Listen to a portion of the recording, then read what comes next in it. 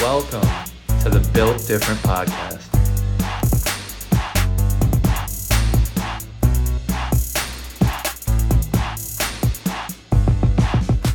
Let's get it.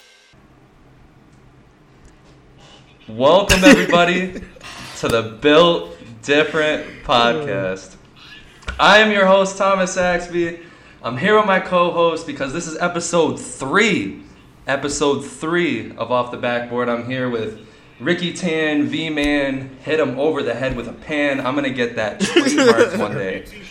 And then Matt Serrano, Slat, Mac, whatever you want to call him, he'll listen. He'll look. No. But welcome everybody in. This is episode 3. We're going to take a deep dive into the playoffs today. We're going to have some fun. But first things first, V-Man, what is up? Why don't you lead us off? What's up? Cleveland, this is for you. I'm pretty sure this should be at the top of everybody's list. Donovan Mitchell going to the Cavs. It struck me as odd at first because, nobody really heard of it until it happened, because from what they said, the deal was constructed in the last 48 hours of it happening. I guess something broke down with the Knicks, or they weren't liking what the Knicks were talking about, but I guess they started talking to the Cavs, and within 48 hours, now Donovan Mitchell is a Cav. So, but as in terms of the deal itself, the Jazz definitely won the trade. They definitely won the trade. Hot take. But the Cavs are not in a bad spot. At all. Because Donovan Mitchell is definitely still young. He definitely has... Donovan Mitchell kind of has the problems you not want your young stars to have, but you would want your young stars to have. It's more so of a growth development thing for him. Mm-hmm. Like, as long as he keeps, growing and getting better, he's going to be fun. Well, real quick, low-key, he got onto the team drafted and became their number one off the bat. He really didn't, have a chance to grow as a young guy. He just was basically thrown into the fire and was made a number one. So, this is the opportunity to show that little bit of growth, be a team guy, more or less, because that team around him is solid.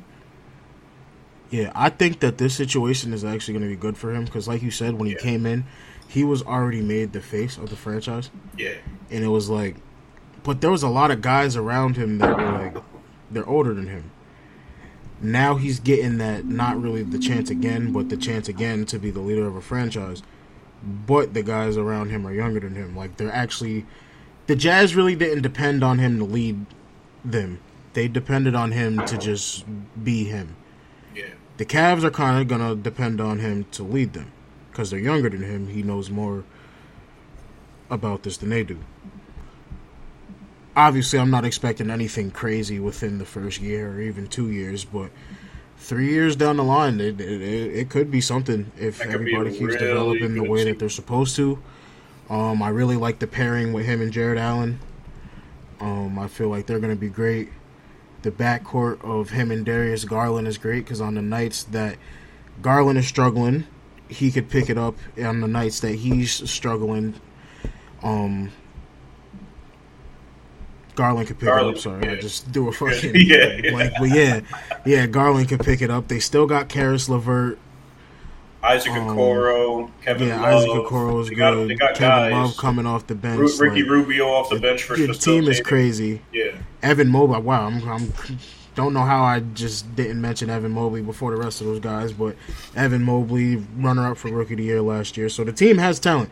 Definitely has talent. They lost the trade, but they definitely did gain some value back. They didn't get fleeced all the way like any other Danny Ainge victim, but. I mean, to me, I think it was more closer to an even trade than anyone winning or losing. It's definitely better than the Gobert trade, in my opinion, for the receiving team of the players. So Cavs got away with it much better than the fucking Timberwolves did. Oh yeah, sold the bag. In terms of what the Jazz got back, the only reason why I said that you could say that the Jazz won the trade is because of obviously how many draft picks they got back. You never know what those picks could turn into. Exactly, you have no idea what those picks could turn into. But the thing for you're good. We can't really say that the Cavs won the trade until we see what those draft picks become. once those draft picks bust or they hit, then we can really discuss like who really won the trade after that. But to me, at just face value, Colin Sexton and Donovan Mitchell aren't too, like, they're almost the same player, but obviously Donovan Mitchell is better. But Colin Sexton can do damn near everything Donovan Mitchell can do, so the Jazz can literally stick him in Donovan Mitchell's spot. Yeah. And just say, here's great value Donovan Mitchell, and we'll just run with it and see what happens. But a question that I have, because Tom, you have been awfully quiet, is now I've been holding my tongue over here. I've seen you guys are tweaking with some of your opinions already. Me personally, I'm not even a Knicks fan, and I didn't like the trade for you guys. I'm pretty sure you know the details of that trade now. How would you have felt if they would have went through with that deal, and that deal is the one that got done instead of this one? I mean, like, well, let's be real. First off, I'm really glad we didn't get done. I'm not a hater of Donovan Mitchell by any means. I just don't think this guy is effective, like, at all. Like, I mean, at all. Yet. I think, obviously, as time goes along, he will. But, Matt, don't even look at me like that. Just go look at the last year's playoffs. Go look at the playoffs before that, and go look at the playoffs before that. The only time he really truly went off was in the bubble. So, I mean, he's very streaky of a player. When he's hot, obviously, anyone in the world would put Donovan Mitchell on their team when he's hot. But the issue is that when he's cold, it lasts for like 12, 15, 20 games at a time. And it sucks. And when you pair that with Rudy Gobert, you know, things are going to happen the way that they happen. So as it pertains to the Knicks, I mean, yeah, I would have laughed. I was just been like, okay, because at the end of the day, it'd still be getting Donovan Mitchell, but it would have been weird because we'd be putting him next to. I don't know what goes through the minds of the New York Knicks front office when they I don't think they think of the outcome, because when you think of the outcome and you think of Jalen Brunson, Donovan Mitchell, and Julius Randle being your top three, it's just crazy because where's the facilitating in any of that? You know what I mean? Yeah. So I'm glad that we kept it. I mean, as it pertains to the trade, though, I think the Cavs win the trade. I don't want to say they fleeced the Jazz, because obviously it's not a fleece when you're getting 4 or 5 first-rounders and pick swaps and all that.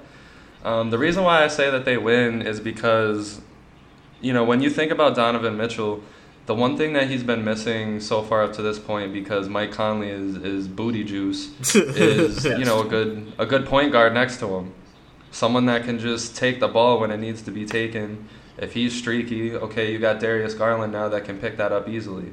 So I think that's going to be a very deadly combo. And then it's not like he's losing Rudy Gobert, because Jared Allen, I mean, he's a mobile. He's a mobile. Yeah, like he's come by and really developed an offensive game that I think, honestly, we could see Jared Allen maybe score 20 points a game this year, just because of the pressure that's going to be off of him with Donovan Mitchell on the floor.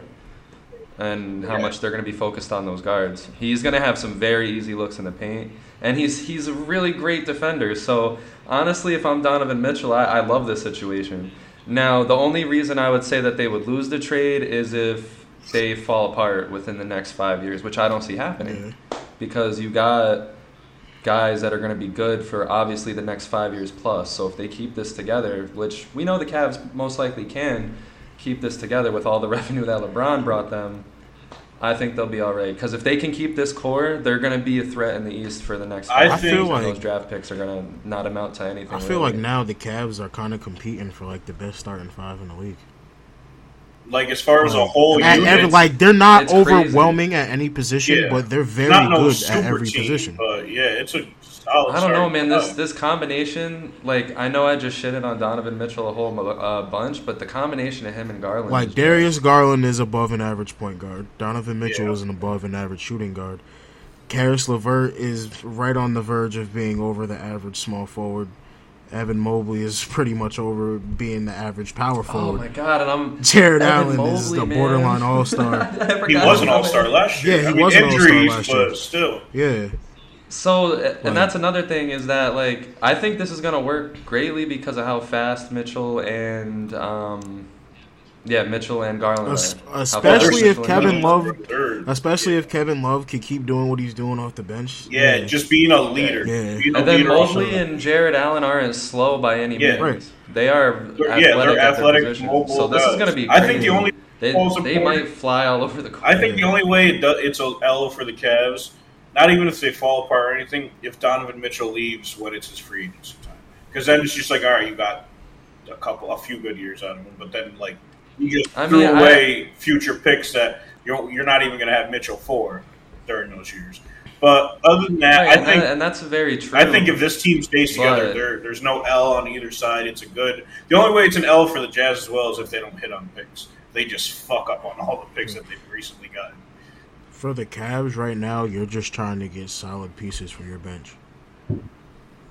I mean, if I'm them, I have the starting five that I want. Yeah. The starting five is good enough to compete with any other starting five out there. 100%.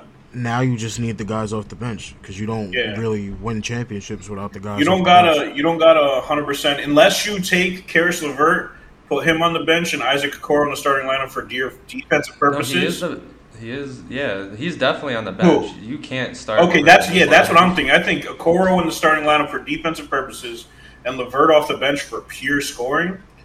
Then you already got your scorer. You got your point guard and Rubio off the bench, and you got your big man in Love. You just need one or two more solid bench pieces, and you'll be solid. Well, like you kind of said yourself, Matt. I mean, Okoro being there for defensive purposes is great because you can keep the offense flowing through the other four, while he's there again playing defense, spreading the floor, whatever. But their bench.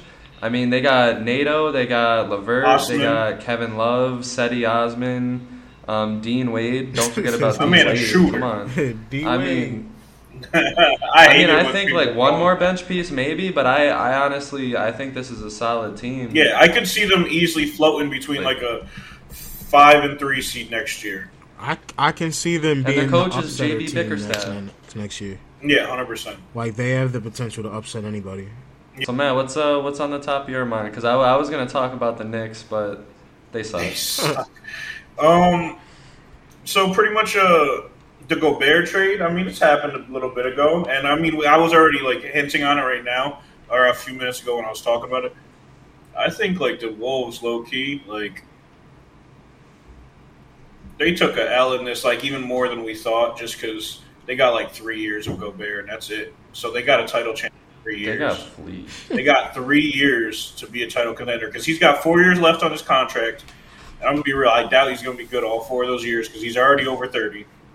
So it's just like, is he really? He's third. He's about to be 31 soon. But it's just like my whole thing. Oh no, he just turned 30. My whole thing with that is 2 months ago. You took the L alone by giving them what? They gave him 7 first-round picks. Yeah.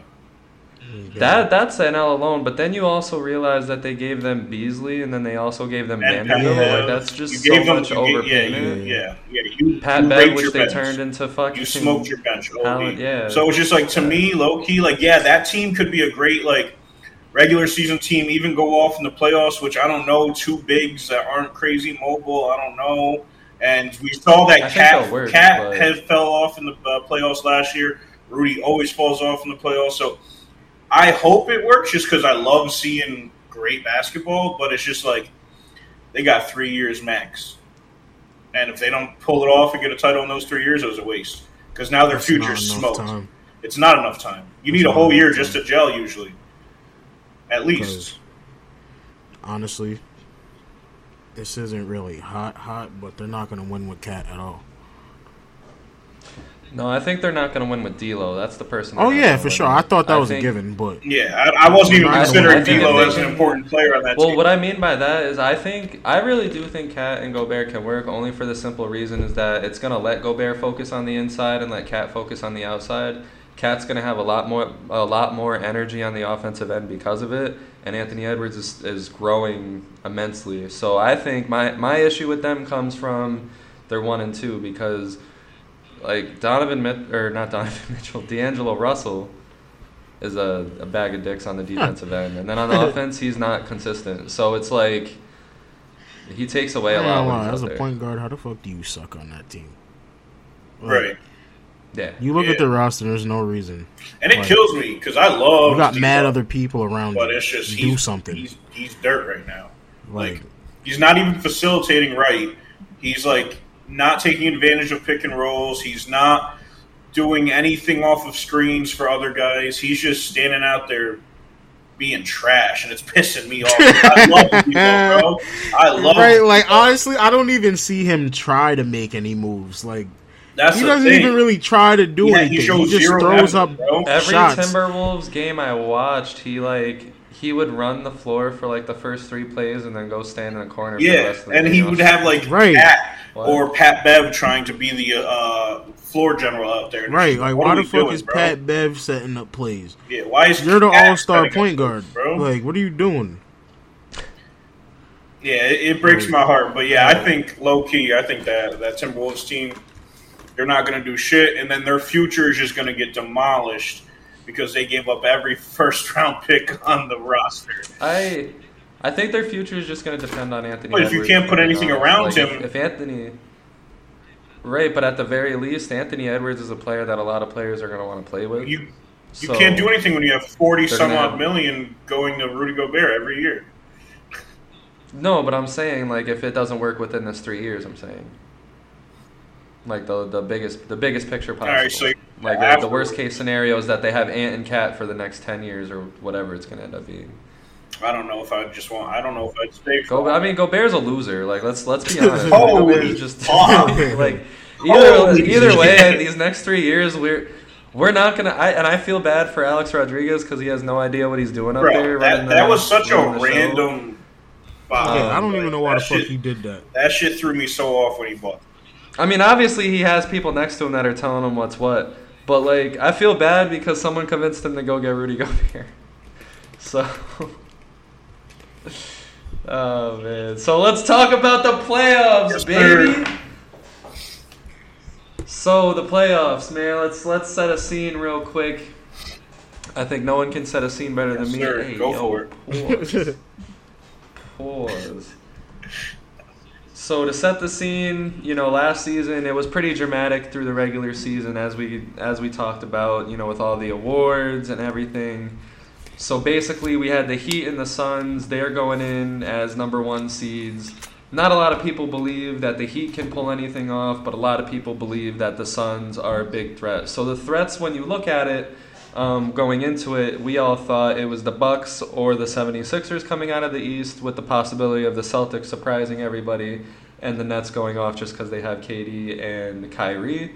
And then in the West, we had basically it was the Suns or the Warriors.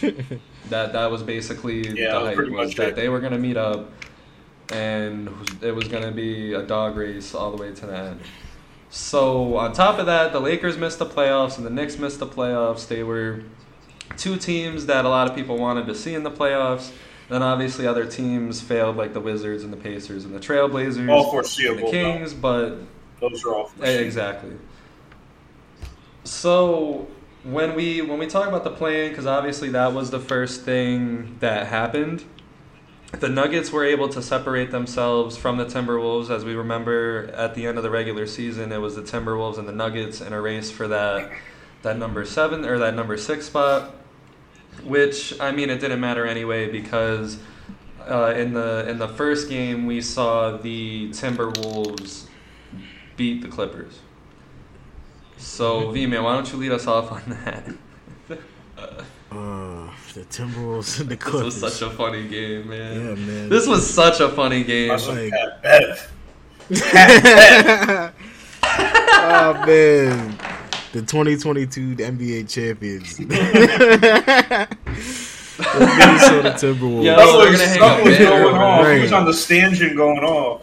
Playing tournament champions. Minnesota Timberwolves. Like, it was so random. That ending was so extra. Like, they were crying. They were going off. And it was like, the Clippers just blew the bag. I don't even really believe the Timberwolves really won that game. Yeah. Like, the Clippers just blew it. Like, it was literally like watching both of those games for the Clippers. It was It was just like horrible. a car running down the highway trying to save itself from crashing with like a flat tire. Yeah, like And it was just a very slow demise in both games. like you ever watch somebody like try not to fall for as long as they can? like that was the Clippers. Like they tried their hardest, but in the end they just couldn't do it. Like, but yeah, that awarded. Oh my god. That definitely awarded the Minnesota Timberwolves with going to the playoffs.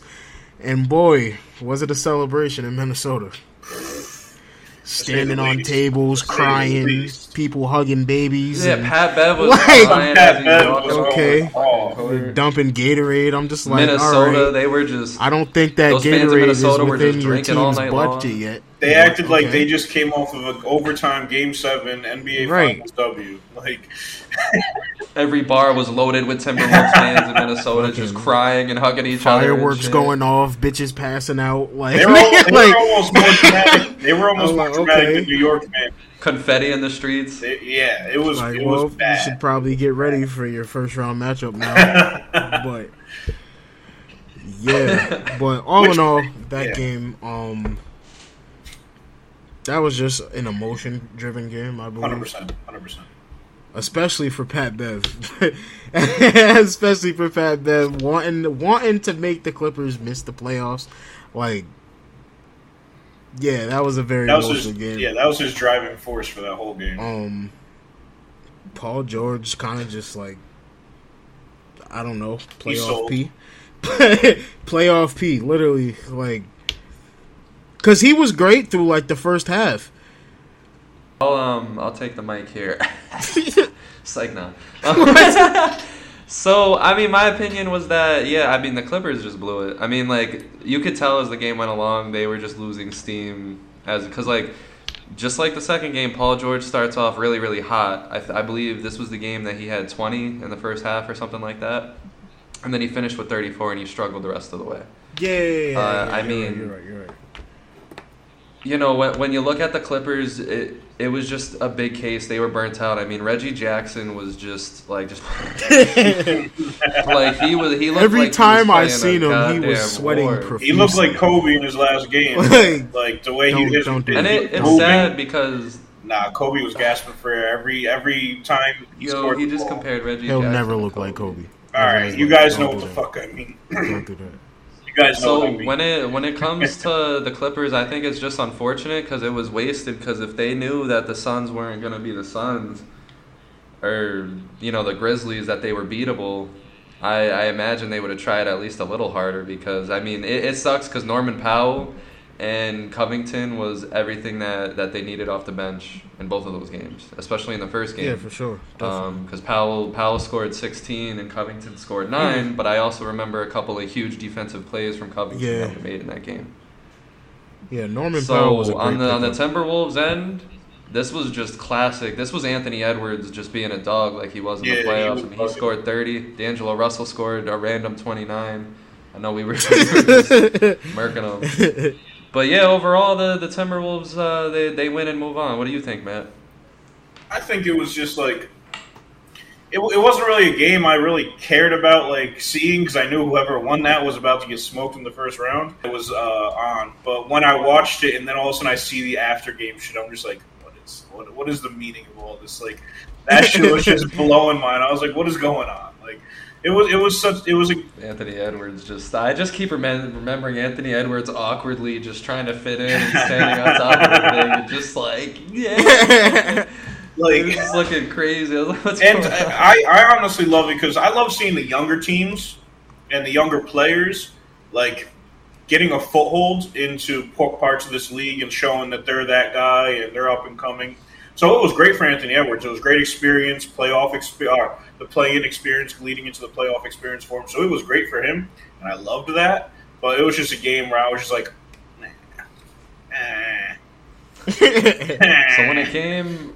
So when it came to the Clippers, now they gotta wait for their opponent. Who's that gonna be? It's the Pelicans or the Spurs. Nothing else can go wrong for the Clippers, right? They get 2 chances. So the Pelicans and the Spurs, they play. It was just another game where we well, not another game, but this was the game that we knew basically the Pelicans just had to show up and they were going to win. They do win. That's the last time that we see DeJounte Murray in a Spurs jersey. Overall, it was just a smooth Pelicans win. Yeah. What do you think? V-Man. Brandon Ingram, such a dog. I love that guy. I love B.I. I love seeing him getting a chance to shine and get his flowers, do big things, because I always knew that the kid had it in him. And it's like, I think the acquisition of C.J. McCollum definitely was a good pickup. He was like the quote unquote leader that the Pelicans needed. Dropped 32. Yeah, he was going crazy. 32, 7 and 6. He was going crazy. Well, yeah, I think the Spurs, realistically, they had no business being there anyway. The Lakers should have made it, but I'm not salty or anything like that.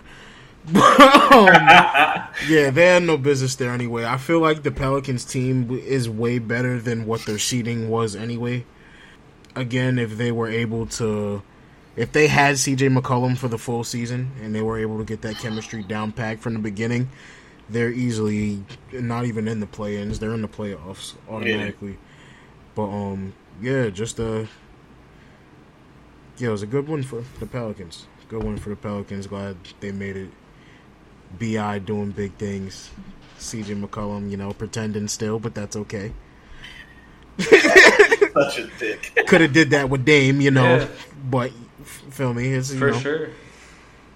I mean, it was kind of like it was a preview, and we didn't know it. We didn't know it was going to be a preview to like a nice little Pelicans run, because like I said, C.J. McCollum dropping 32, Brandon Ingram dropping 27. Alvarado off the bench with 12, Herb Jones contributing 12. It was just a good team win. Yeah, 100%. A good team win. That's why I said it was a good win for the Pelicans as a whole. Like, they just did what they were supposed to do. And for DeJounte Murray, I mean, him and Keldon Johnson, I mean, at the same time, they did fumble the bag a little bit because DeJounte was 5 for 19 and Keldon Johnson was 6 for 20. But at the same time, like you said, they kind of glad that they didn't win the game and move on. We would have been robbed. I'd say it's just could you really say that you wanted to see the Spurs in the playoffs last year? Nope. That would have, bro. I probably would have never watched any of them games, bro. No matter who they was playing, I wouldn't have watched any of them. Because they're just the most boring franchise ever created, in any sport. Well, what do you think about San Antonio, man? Not the whole series, just San Antonio. I mean, San Antonio, they didn't really have a team around them, low-key. It was Murray, it was Keldon Johnson. Pirtle was good last year. How were they supposed to win? Yeah, there was no way they were supposed to win. Low-key, C.J. McCollum was kind of that missing piece that, the like you were saying, that they could have used all season. It was a complete snipe. Because honestly, I always thought this when he was on the Trailblazers. He definitely could be a point guard-esque player, but when you got Dame on the court, Dame's taking that role, whether he's going to pass the ball or not. And so, CJ on the Pelicans, I feel like is a great. It's a great fit because he can facilitate. He can play the one. If you need him to, he can play the two. He can just be that veteran leadership that you need on the team. He can go out for 35 or he could go out for 15, but he's going to impact the game certain ways. And, my son B.I. was just – he's just – this year I loved it because, people were mid-season, oh, he's just doing what he did last year. He's not growing, this, that, and the third. He's polishing his game. Every game you can see him just learning new things and getting better. Yes. And that's what I was loving about this season and then going into the playoffs where he was just bugging the fuck out. I loved the steps the Pelicans are making, and I just can't wait for more going into next year.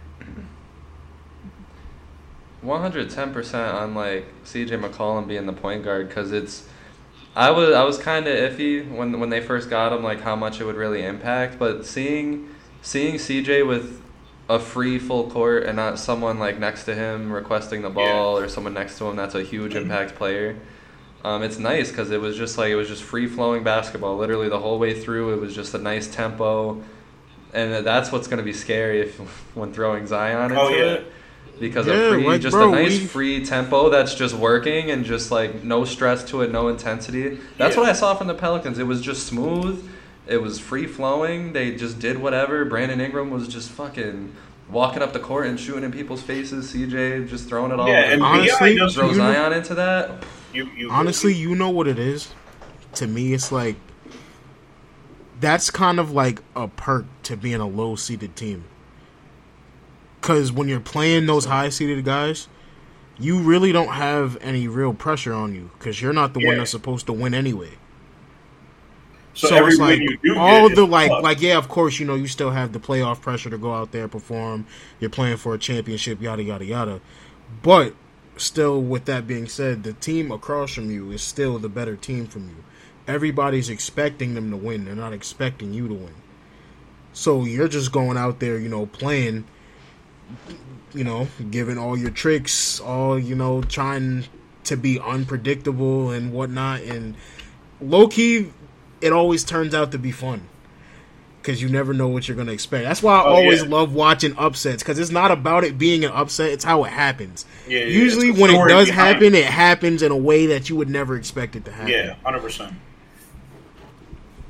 And that's exactly what happened when the Pelicans faced the Clippers. My bad. So to conclude the play-ins on the west side, the Pelicans, as VMan said, it was a huge upset. They beat the Pelicans by 4.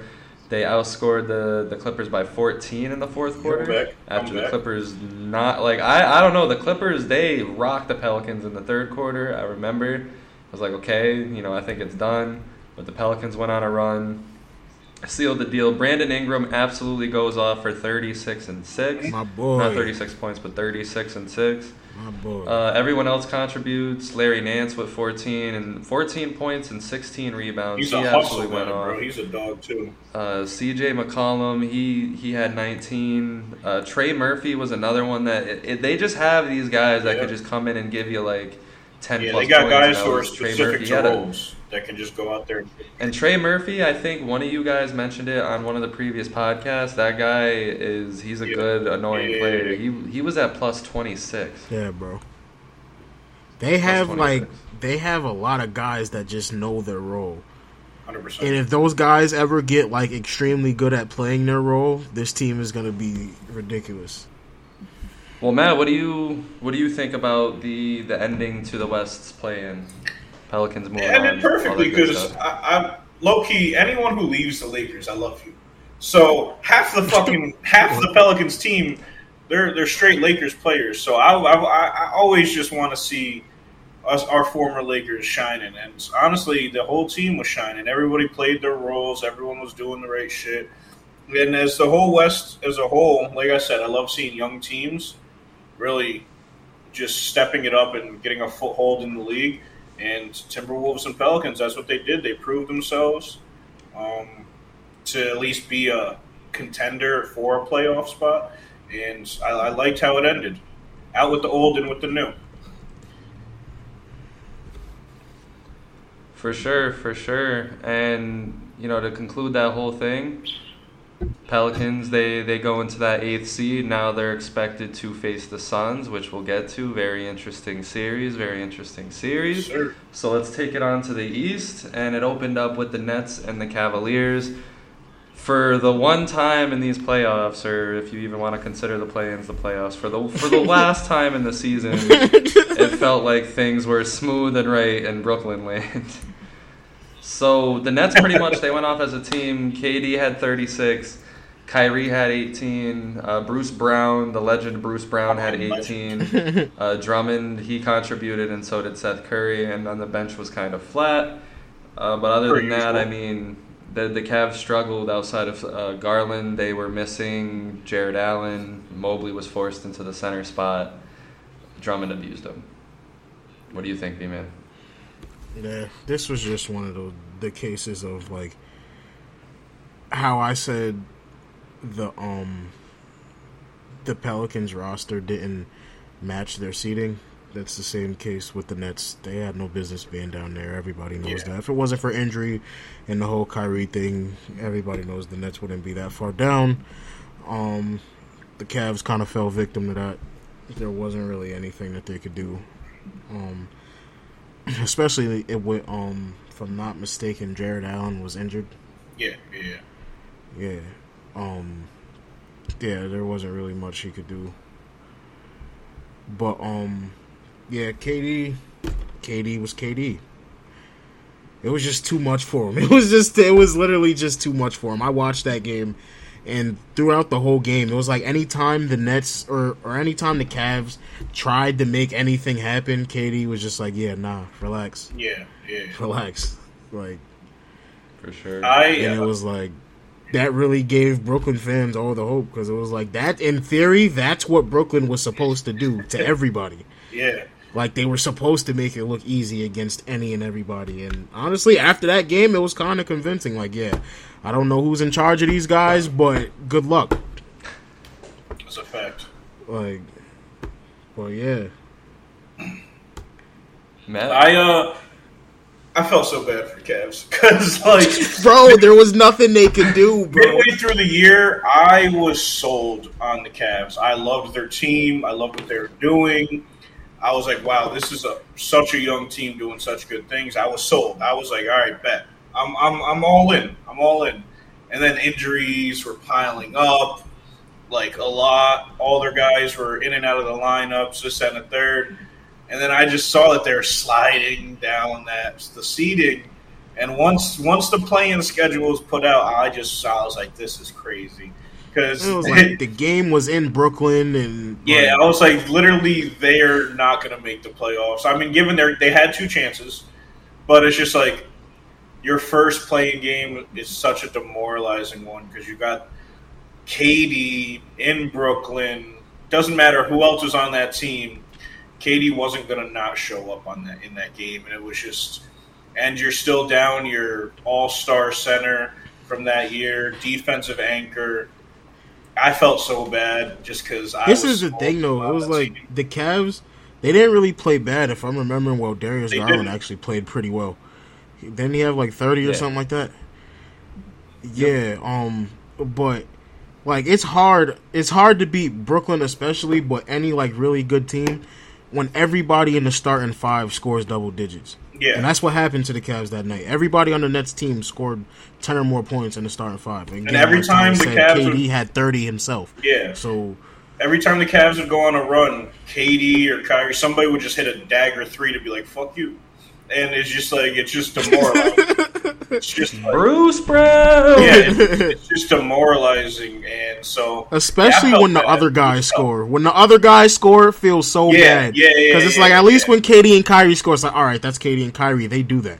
But when Bruce Brown is getting 15 and like Blake Griffin comes out of left field and gets you 10, like you're just like, all right, come on, bro. Goes back to his come on, bro. Like, it's just, we didn't plan for all that shit. Nobody should have to. I shouldn't have to plan for a Blake Griffin 10-point game.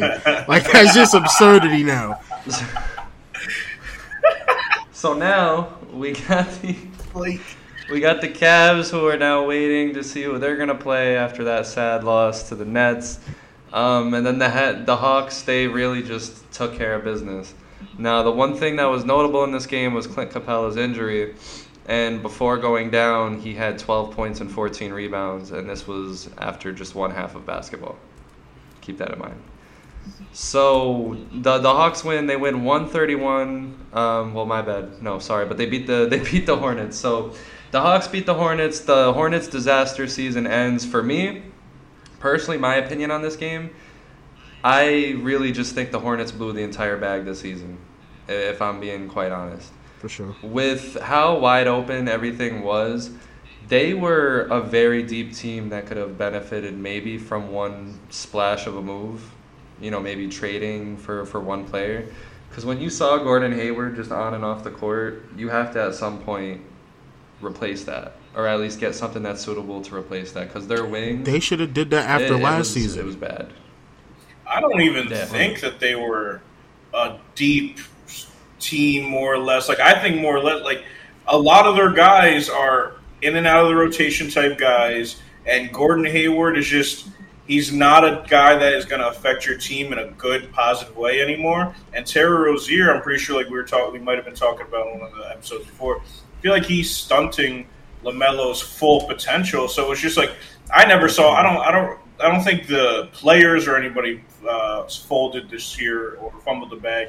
I think the organization just that team wasn't built for like a winning right away team at all. This team definitely was a deep team though. It's LaMelo Ball, Terry Rozier, Gordon Hayward, Miles Bridges, Cody Martin, Kelly Oubre Jr., P.J. Washington, Jalen McDaniels. P.J. Washington was in and out of the lineup for the first half of the season. No, but that's what I'm saying. That's what I'm saying. The organization all that wasn't could have doing fixed shit that right. was one trade of a solid player that could have held everything down. Yeah, the organization. And now that you're looking at Bridges not coming back, Miles Bridges not coming back, and again. Whatever, he's a piece of shit, but he's a pretty good basketball player. Honestly, I really believe that he bailed the Hornets out. Because truthfully, I actually like Miles Bridges. Yeah, as a basketball player. As a basketball player. And a rapper, I ain't gonna lie. Detroit. That's a fact. It's fire. But anyway, he bailed them out. Because if you look at it, he was really what was missing from that game. Like, Terry Rozier scored 20 points or more. Melo scored 20 points or more. He scored, 13 points. You're supposed to be the guy of the team. Like, if I'm supposed to come to you, I pay you the money to come through for me in those games. But it's like, in those games, what do he have? 13 points or something like that? 12 points? Yeah, he had 12, 4, and 4. He shot 5 for 11 and 0 for 4 from 3. That's terrible. That's terrible. You gotta give me more than that, especially against a struggling Hawks team as well. The Hawks didn't play particularly well in that game neither. Because if I remember, Trey was struggling tremendously in the first half of the fucking game. Yeah, Trey had 24 points. Because Capella got injured in the next game. Okay.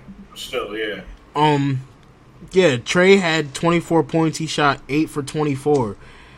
And it was like, when he's shooting like that, typically they lose. Almost every time, yeah. But instead, Trey struggles and they turn that around into a 29-point win. How? How do you lose by 29 points if Trae Young is struggling like that? For sure. So, yeah, the Hornets, they lose. They're eliminated. It's done and cooked. Matt, do you have anything to add to that? I really... Those two teams, I expected the Hawks to smoke them.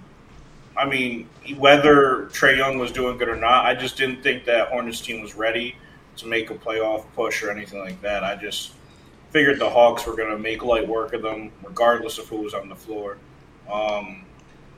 Just from their experience the year prior, going against the Knicks, beating them, beating fucking Philly somehow, getting to the conference finals. They just had the experience on their side, and I just think the Hornets weren't ready yet. They were still a couple years out, in my opinion. I was disappointed in them. I was 100% disappointed. Disrespected? Yeah, honestly, yeah, I was disrespected too, because it's bro. I really had faith in this team. Not really to win a championship or anything like that, but I at least expected them to be better than last year. They literally had no growth from last year. They fell in the exact same game last year. You got no better than you did last year. They didn't add no pieces as a franchise. That's concerning. So, either way, it was. We thought it was the beginning of something because the Hawks they won. Well, we didn't think that it was the beginning of anything because it's the Hawks, regardless. The Hawks of this year, I should say. But the Hawks, they move on and they face the Cavs in one of the. Honestly, I'm gonna define this game as sad. I'm definitely gonna define this game as sad.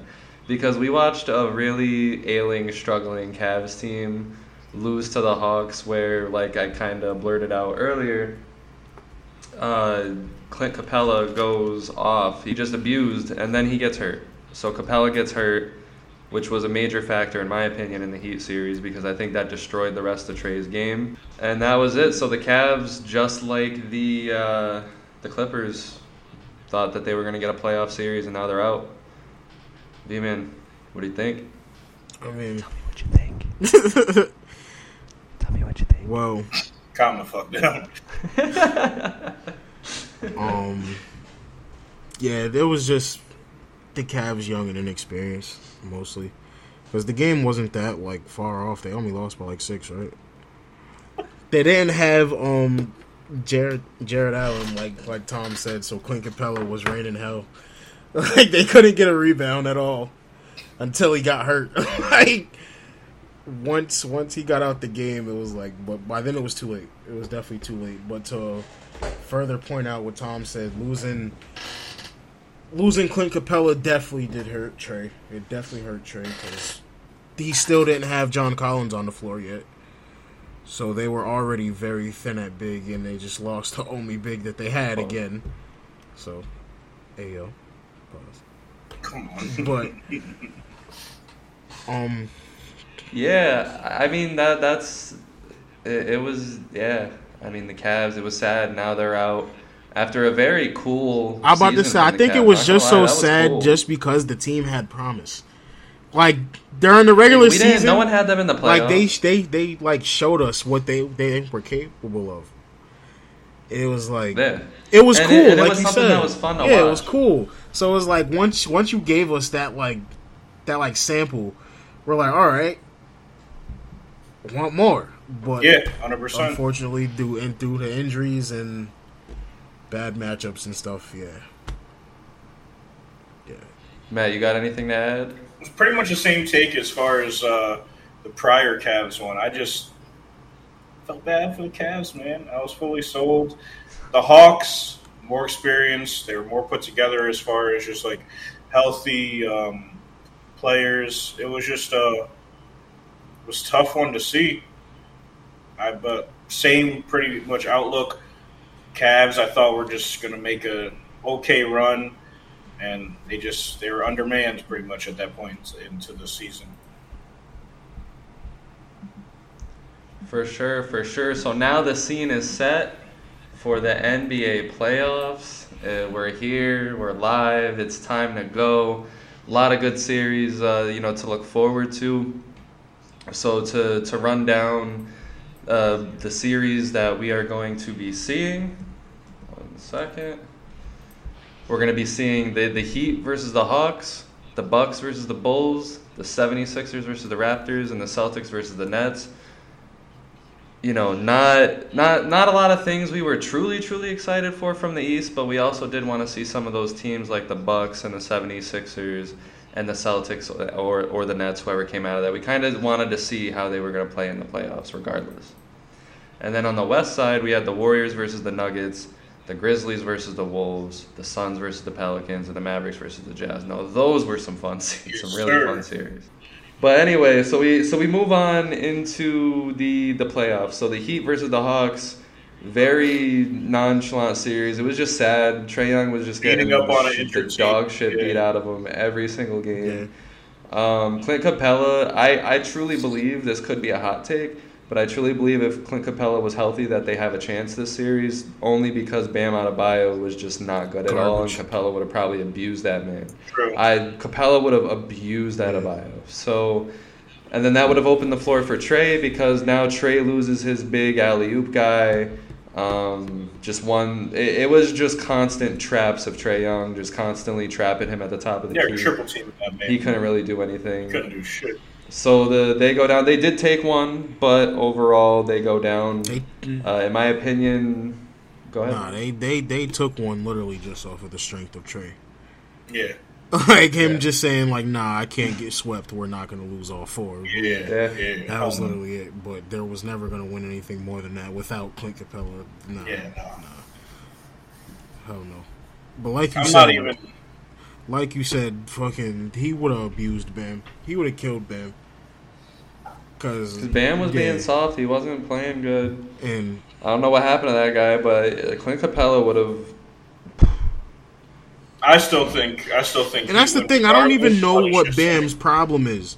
Yeah, I don't know what. For a player that's good, you would think they would want to be good all the time, right? Like, I just don't get that. That's such a tough statement. One night you can randomly give me 30 and fucking 15, but then the next nights you're giving me 10 and 7. 10 and 7. Like, dog. That's what you're gonna get. Why? That's all you're gonna get. And it's like it would be one thing if he's just out there, shoot. If he had a bad shooting night or something. This man just doesn't try. He just wasn't attempting.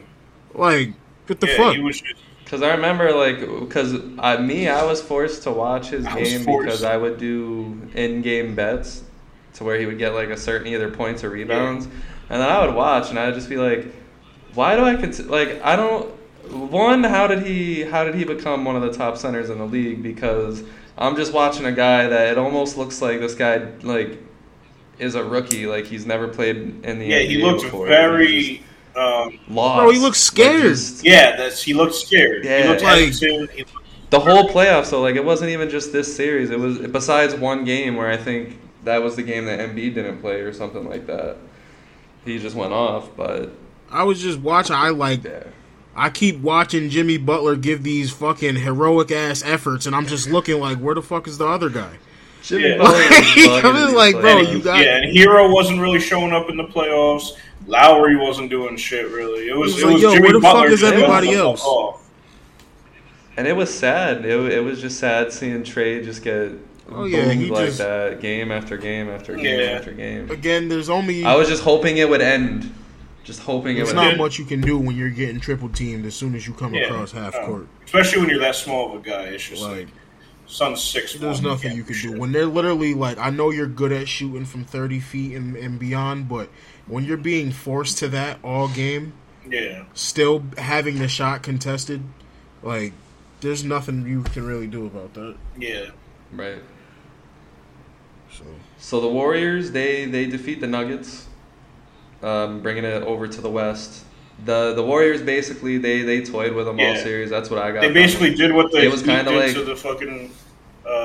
They were trying to get Steph back with off his the bench. feet under was him. Going off. Yeah, Clay was trying to get used to playoff basketball again. This would have honestly been the perfect series for the Nuggets to kind of take away from the Warriors. Well, not win, but like at least make it a series. Yeah. But they didn't show up either. So the Nuggets, they win in a pretty easy 5. No, the Warriors win. The game that the Nuggets did win. Warriors win in 5. There was a game I think that the Nuggets won where Jokic was on the bench in the final couple of possessions because you can't trust him on defense, but somehow he's your MVP this year. But the Warriors win. They move on. Jordan Poole looked good. It was honestly just a cool series because the Warriors were just having fun with these guys. And it was a perfect, like you're saying, it was a perfect series for like the Nuggets to show something. It was a perfect series for the Warriors to just get that cohesiveness back, get everybody's rust off, to get it because they missed the finals for 2 years after going for 5 straight. So it was a perfect. They missed the playoffs one of the years, but it was a perfect. It was perfect for them to get their feet wet, get them back into playoff basketball, and start fucking up the rest of the league after that.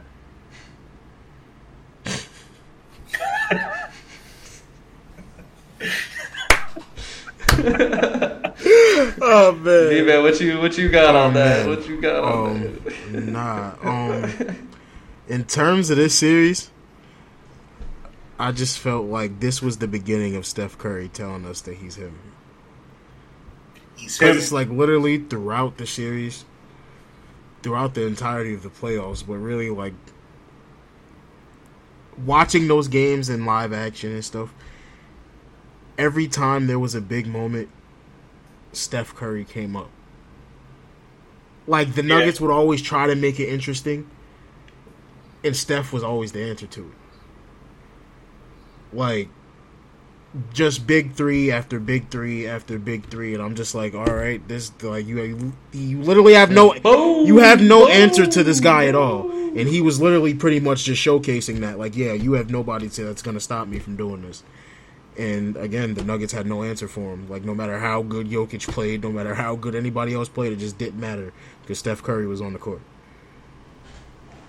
And that's really what I had took away from from this series was the fact that if the Warriors could even play decently as a team and they leave it up to Steph Curry, they're going to win.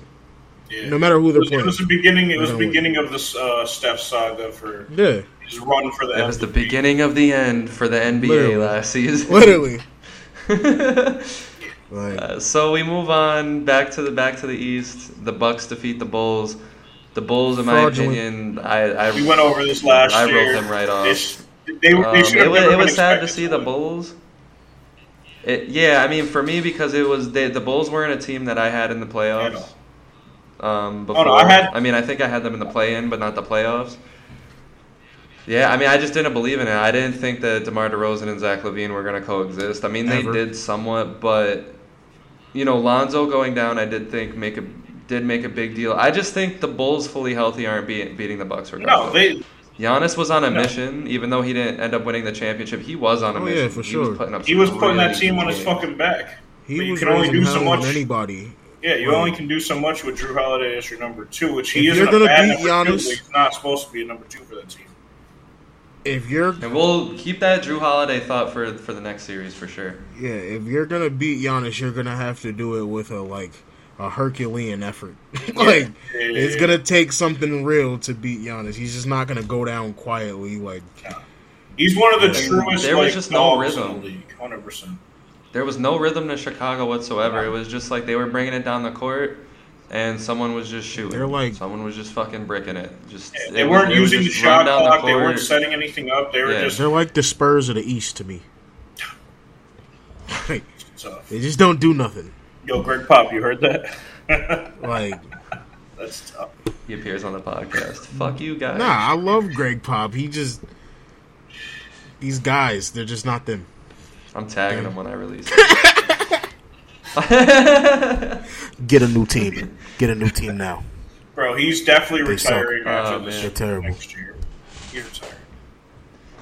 So yeah, the Bulls, I didn't really think they had a chance. So they go out in 5. They did steal a game, but we all knew it just didn't matter. It was just inevitable. It was just to steal a game type shit. So to go to a more interesting series, the 76ers defeat the Raptors. Now, this was looking like a really good series at first. Intentional or not, Scotty Barnes got hurt. Was a very fishy play. But nonetheless, Scotty Barnes got hurt. That kind of took the winds right out of the Raptors' sails because, as you saw, when he came back later in the series, the Raptors started looking good again, but it ended up being too little too late because the 76ers ended the Raptors. And, I mean, Harden was still very deflating in the series. That was one notable thing. Embiid was looking... That guy right there was looking dangerous, though. I'll say that much. Embiid was going looking through injuries. I was like, okay, here we go, Embiid. Embiid and Maxey. Here we go, Embiid. The fucking true MVP. Yeah, Fred VanVleet shits the bed this series. He really didn't do anything for Toronto. Siakam did look good for what it was worth. Siakam looked really, really good this series. Gary Trent was alright. Yeah, Gary Trent. It was just they didn't have. For me, even with Scotty, they probably weren't going to beat Philly. But it's just once Scotty went down, it was just like it was what, a 6-game series? Yeah, pretty sure. But it was just once Scotty went down. At least going 7. It was pretty much clipped when Scotty wasn't there anymore. Couldn't do much. Yeah. And I'm gonna say this right now: Scotty Barnes is probably gonna end up being my favorite player in the league. I love that guy. Yeah, he's a dog. I wish that guy nothing but the best. I wish him. Yeah, that guy's a dog. He's definitely a dog. Hell yeah. So we got any thoughts on this series, or we gonna move on to the next one? I don't got nothing. I was about to say, kind of like Matt said, I don't really think Scotty Barnes going down really made a difference. The thing that made a difference to me in this series, oddly didn't make a difference in this series, made a difference in the next series, but Embiid getting hurt. Yeah. That greatly affected the Sixers' playoff chances and the chances in the next series. So 100%. That was the only thing really significant that really happened in that series. My son Embiid was getting hurt every game. Something new was popping up. Just tragic, bro. Down, just tragic. And that's the thing. That's season. Why I love Embiid. Because he sustained a lot of injury. Because if I'm not mistaken, it was his face. He's not trying to miss any more games. Yeah, man. he had something wrong with his hand. He had a broken thumb or some shit. but he's still playing. Like, he's still playing through it. Yeah. And, like, I haven't seen anybody that determined to play through injury since Kobe did it. That's a fact. Like, honestly, I'll say this right now. It'll obviously depend a lot on James Harden when I say this, but I think, like, either this year or next, I'm not going to be surprised if we see the 76ers holding up the NBA championship, only because of what Joel Embiid is learning through all this, because at the end of the day, some of these injuries he's been playing through are actually pretty unhealthy for sure. to play through. But he has this mentality where he's missed the first 2.5 years of his career, missed time elsewhere throughout his career. He's not really trying to miss more time, and he's trying to go after it. And at the end of the day, has turned him from somewhat of an immature leader that he was at first to a really solid leader. And James Harden, if what he says is true, if we can sit here and say James Harden is a good, honest man, good to his word. He said that he wanted to be on a team where he was not the number one and that he can just feed someone. This is your opportunity. This is your chance. One moment. I see good things for him either this year or next. I honestly believe that. Because like I said, James Harden, when he was in Houston, he was forced to do all that scoring. And that's what everybody wants to see and expects from him. But that's not his natural game style. His natural game style is the setting up other people. Because if you remember, even amongst him still scoring 50 and 60, usually those 50 and 60 still came with 10 assists. Yeah. Like, he's a natural-born playmaker. That's what he does. He play makes for everybody else. So him not taking those shots really doesn't bother me. It really doesn't. Like, I understand, like, when you need to score, you need to score. But, like, as far as him being a playmaker, everybody doesn't like this style of James Harden. You got to go get 50 to be effective. I don't think that's true at all. I never liked that style of James Harden. I never liked the James Harden. Oh, no, that's a fact. Because honestly, if you want to be real, he was scoring 50 with 25 points from the free throw line. So he wasn't even scoring 50. That's a fact. So it's like, all right, when he was scoring 50, your problem with him was he wasn't doing it efficiently. Yeah. But now he cut that completely out and started taking less shots. So he cut out the inefficiency. Yeah. And getting his teammates better looks, more effective looks, more efficient looks. But now it's still a problem because he's not actively trying to score. Yeah, we're going to talk about this on the next couple of episodes when we start looking towards next season. But Maxey's going to come back after another year. I just think this team, the right way, I think they got PJ Tucker now. I think they got Anthony Melton. They got PJ Tucker. They're actually under fucking tampering charges for that. Yeah, for both of them. PJ Tucker?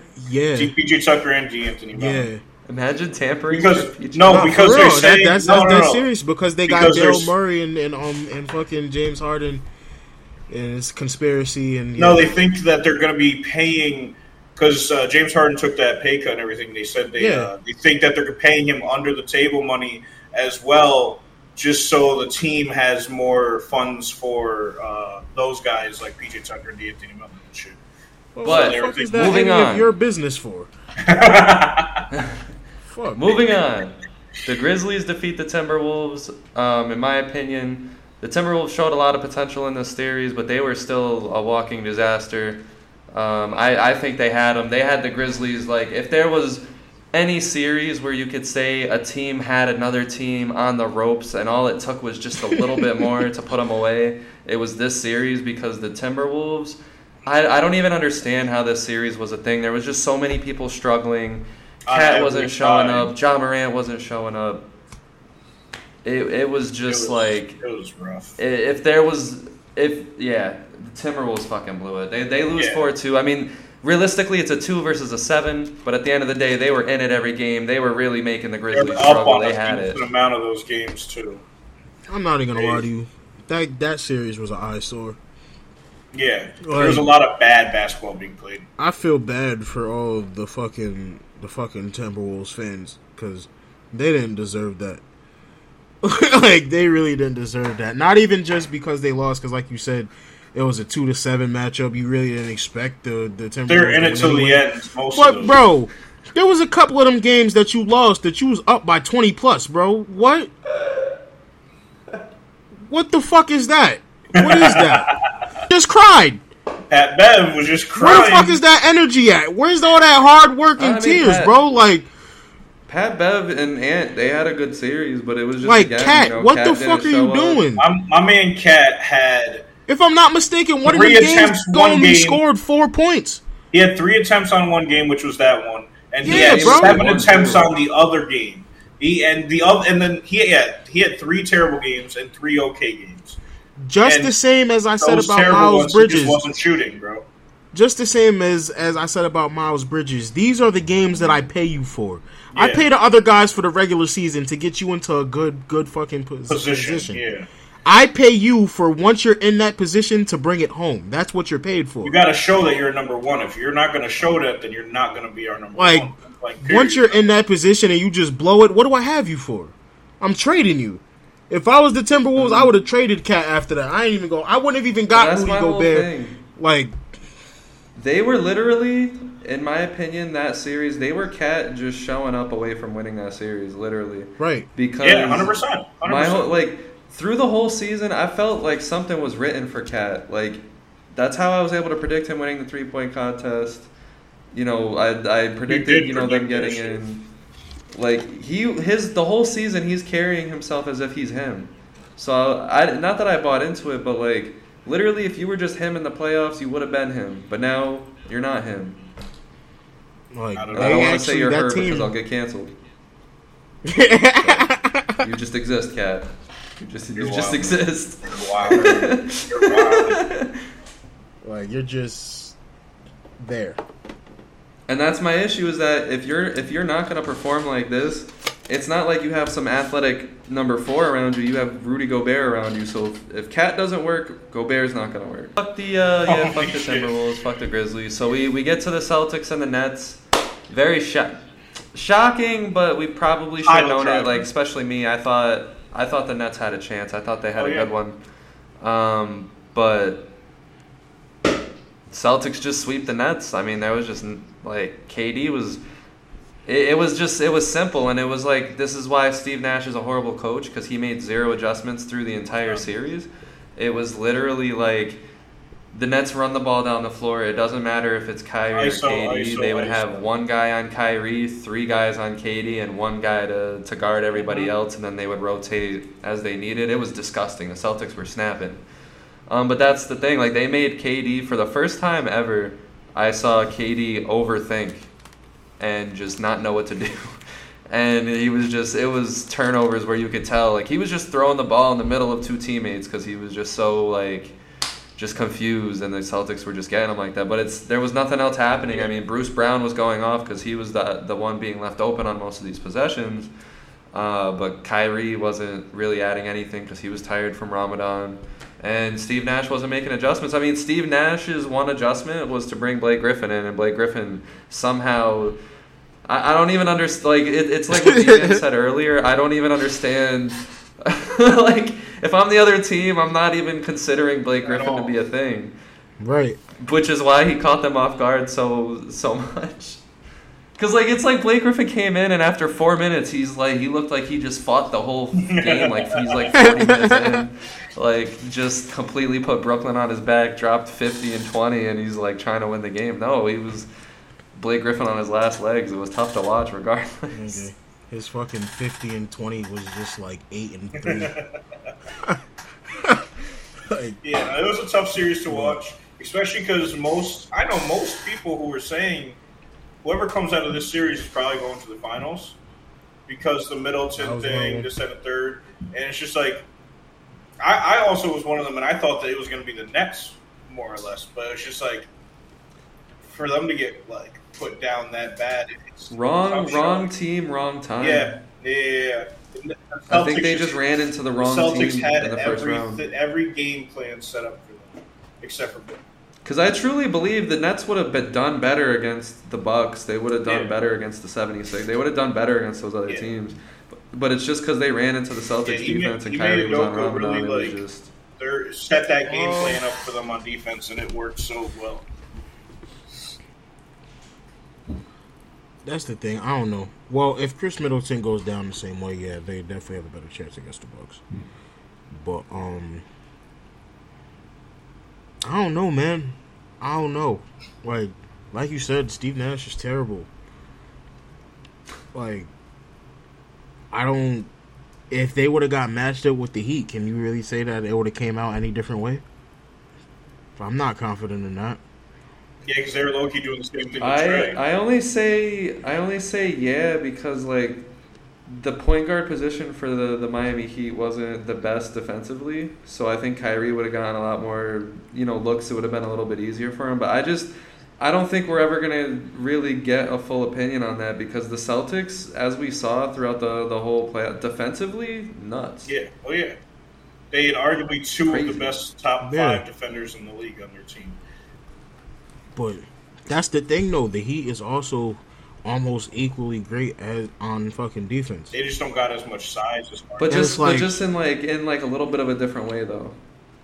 Because I they believe also KD play could, aggressive. KD would be I able to think- do shit against the Heat, whereas he wasn't able to do shit against the Celtics. I think the Heat's defense comes from just straight grittiness and drive, where the Celtics, I feel, they have just actual defensive structure and defensive skills out there. I think the Heat are just we're dogs. We're gonna run at you. We're gonna tire you out. What if Eric Spoelstra's in the fucking in his huddles and shit, and he's only saying he's not imagine he's not in there drawing up crazy plans or he's not strategically a good coach. It's just his. You got this, guys. I believe in you. Is just the most motivating thing anyone will ever hear. You got it. Just keep going. It's just hypnotizing. Keep playing. Just him saying, "You got this, guys," and they're all like, yeah, we do. "Yeah, we do." We got it, coach. We got it. He hits him with the Coach Carter. But yeah, I mean, the Celtics, they sweep the Nets. I mean, it was shocking, but a lot of people maybe should have seen the Celtics thing coming, myself included, because I had the Nets winning the series. So yeah, right. that destroyed my whole bracket and everything. So the Suns, they defeat the Pelicans. This series I saw is the rise of Brandon Ingram officially. 100%. I think Brandon Ingram is now official He's a star in the league as a top guy. He's a star in this league. A dog and a top guy. Yeah, the Suns, they defeat the Pelicans. This is the series that I thought was officially the rise of Brandon Ingram. The Pelicans absolutely rattled the Suns over every single one of these games in this 6-game series. They lived in the moment. The Suns were getting frustrated. Felt like this was the beginning of what I thought was going to be the end of Ayton on the Suns, because as you can tell, he didn't have the best posture. Yeah. Chris Paul no wasn't passion. having the best conversations with him. Nah, hell no. Devin Booker was frustrated. It just wasn't. It kind of just set the tone for a Suns collapse, in my opinion. I mean, the Suns, they still won with ease 6 games. I mean, it's not 7. The Pelicans are a good team. They took 2. But the Suns won. It wasn't very convincing, but it was the end of the Pelicans, the fun Pelicans. I mean, we all wanted to see the Pelicans keep moving, but obviously it wasn't realistic for them to beat the Suns yet. I mean, Booker was still out for 3 games, so that also added to a lot of their stress and everything. Because they're like, "Damn, who do we Man, that shit rely was on?" fake. But I mean, he didn't play for 3 games, so whether he was injured or not, whether it was fake or not, he still That didn't shit play was for fake. 3 games. So it left a lot of opportunity for the But I'm a Pels, and they firm did. believer because even when watching Devin Booker play this year, he had some great games. Don't get me wrong, but it was still just when's the elevation gonna happen? When are you gonna just actually lead this team to where it needs to go? Because my don't opinion think is he had- Devin Booker's That's the I don't thing. think That's he has not that supposed to be his mindset. job. Yeah. It's supposed to be Chris Paul's Paul's job. job to elevate us. Yeah, but at the end of the day, Chris That's Paul's what an we brought old-ass you here man, and for. Devin Booker's the best player on I don't the think team, Devin so- Booker got the mindset of "I'm gonna lead this team. I'm gonna be the leader." He talks like it. He can He talk talks the like talk, he's the but fucking I don't best think player on he. this planet. I don't think he knows how to walk that walk. I think he's just. That was the He's problem. the only with- player in the league for me that can score 27, and I can't blink an eye to. Mad underwhelming. That was the I love problem Devin with Booker, Chris too. Paul I and don't James know. Harden. This is the type of player that Chris Paul needed. The dominant but submissive Yeah. player. Devin Booker is dominant to everybody else, the opponent, but he's very submissive to Chris Paul, which makes no sense to me. It makes absolutely no sense to me, but James Harden wasn't willing to submit to Chris Paul, which is what the The problem first year was. they were together, though, they were still good together. Chris Paul and Harden. They almost took out the fucking Warriors, but Chris Paul went and died like usual. Just a whole bunch. That's why Chris Paul can't. That's why Chris Paul can't be the number one on the team. No. His earlier years, sure. So if Chris Paul is the number one on the Suns team, they're lottery. They're not lottery, but they're not going to. Wait, number one in what way though? Scoring? No, I mean no, just like the head of the team. Best overall player, but you don't have to be the scoring player. Like not he was best overall player, like but he was the head for of the Thunder. He was the head of that team. Yeah, but they still made it. The head of the team. For me, he can still lead and be very effective, but like you can already see the decline in his game year over year. 100%. We can't. They used him a lot less this year too. We can't keep having the same expectation year after year that we had for Chris Paul 10 years. We can't keep doing. But at the same time, yeah, we can't keep doing that at a certain point. But at this point, these are his best shots at a championship, 100%, and he's blowing them again. He's not that guy. He's not him. Here, well, we'll talk. We'll continue this talk in the next. Because they won this series. We shouldn't be shitting on them in this series. The Pelicans, to wrap up the book on the Pelicans, they're going to be really good this year. I'm going to save a lot of what I'm going to say for them for the next episode because they're probably going to be a big factor because we're expecting some good things from them next year. It was fun to see. It was exciting. It kept this series exciting because we knew the Suns were going to win the whole time, but it at least gave us some excitement. Brandon Ingram became the dog that we all wanted to see. Coming out party, bro. This was his coming out party for real. Right before our eyes. It was nice to see. It was beautiful. Don't sleep on them next year, guys. So to end the first half, to end the first round of the playoffs, to end an entire franchise, to end a good friendship or good duo. In my opinion, no matter if they didn't win or not, Donovan Mitchell and Gobert will still go down as one of the better duos in big picture things. They won't get compared to good Jordan. Friends. They did not like each other, bro. Say better for what? They did not like each other either. They weren't even good friends, bro. Yeah, there was a funny stat that I think Donovan Mitchell only passed Rudy Gobert like two or three times per game this season. Yeah. Bro, he did not like Gobert at all. Bro, Rudy Gobert literally gave him COVID. He gave the whole league COVID. Basically, the Jazz and the Mavs, they come in this series. The Mavericks know they're not going to have Luka Doncic. So basically what we're thinking is two things. And it's funny that they played out this exact way that almost everyone thought it would. Was that, okay, the Jazz should win this series. But they won't. Right. And when you say something like Luka's out, it should be a done deal. This should have been like a Jazz. It should be a huge thing. At least they win the first 3 games. It should be a huge thing. It should have been. It was so bad. But they couldn't. But Jalen Brunson happened. Then now the Knicks have him because I think this is one of the big reasons. Jalen Brunson just goes off, gets them a couple wins so that when Luka Doncic comes back, he can finish it off. The biggest thing for me was just the atmosphere and how it ended. It was so storybook. It's how it should go for a team that underperformed this badly. So to set the scene, Rudy Gobert I don't think was even in the final possession. At the end of that series, I felt like they were taking him out a lot in the fourth quarter. Gobert just couldn't handle it. Because he was getting exposed on the outside. Yeah, he's been getting exposed on the outside the last 3 fucking years. It's stupid because we shouldn't be able to predict a series like that. But it did. I literally sat there and said, Maxi Kleber and who was that other guy that they had? That other guy that was making threes that they got from the Wizards? Bertans. And then Bertans. Those two were making threes. I said, the Jazz are going to blow it. Mitchell's going to underperform. Gobert's not going to add much. But Gobert did do his thing in some of these games here on the offensive end, which was a shock. But it all boiled down to the final play. Donovan Mitchell absolutely falls apart in Game 6. It was absolutely unreal how badly he actually fell apart. And I bet on him, I think, to make 2 threes that entire game, and he only made 1. And he just kept chucking. It was bad. It was really bad. But at the end, they had a chance to win.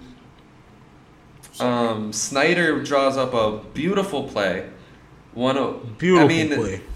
to understand that Donovan Mitchell shouldn't be taking the final shot, so let the play evolve around Mitchell and then find the open man. I thought that was a great play. So motherfucker gets the ball, Bojan gets the ball, pump fakes, dude flies over him. I'm like, he's gonna miss a wide open three, isn't he? And then he just sits there. It was just a nice, slow, smooth shot. Should have made it.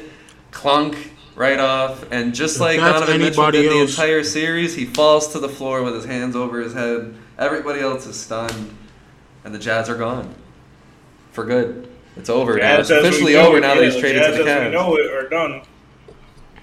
And still got if that was anybody else in the NBA, they would have made that shit.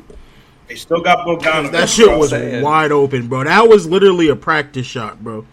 I think you like literally made that. after he I would 100% have made that. After he pump fake and the guy flew into like the third row. He was nowhere to be found anymore. He tried the most heroic block attempt of all time. Because I didn't even see a pump fake coming either. I didn't know he could pump fake. He didn't know he could. Because he didn't think that he was going to have enough time to shoot it after he pump fake.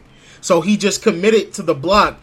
It just and then he had all the time in the world and still missed. So once he pump fake and sidestepped them, I'm like, oh, this gotta go in. It got. There's literally not another. But we were player. watching that game, and you heard me say, "Wow, he's about to miss." As soon as he did the pump fake, I looked at VMan. I was like, "Yo, he's about to miss this." Bro, there was not another Maverick within 5 or 6 feet of him. Bro. There was nobody close to him, bro. He was wide open in the corner. God. And wherever he's traded to, where he's not going to be the same player anymore. I know I couldn't. Thomas said, he's going to miss that. I was like, nah, there's no way. This is it, bro. I was like, wow. I was just like, that's insanity, bro. But like you said, it was just the fitting way for this team to go down. And like I said, it was just like you saw Snyder just turn around. Like, he couldn't even, he was just like, are you fucking kidding me? Like, you fucking assholes couldn't get along. Gobert shuts down the NBA, and Mitchell and Gobert just were like divas for like 3 years straight after that. And then you fuckers, and then fucking Bojan, I give you the ball. I never give you the ball, but I gave you the ball. Right. And you had the perfect shot, and you fucking missed, you bitch. Now he's not coaching this year. I don't blame him. I would be so pissed.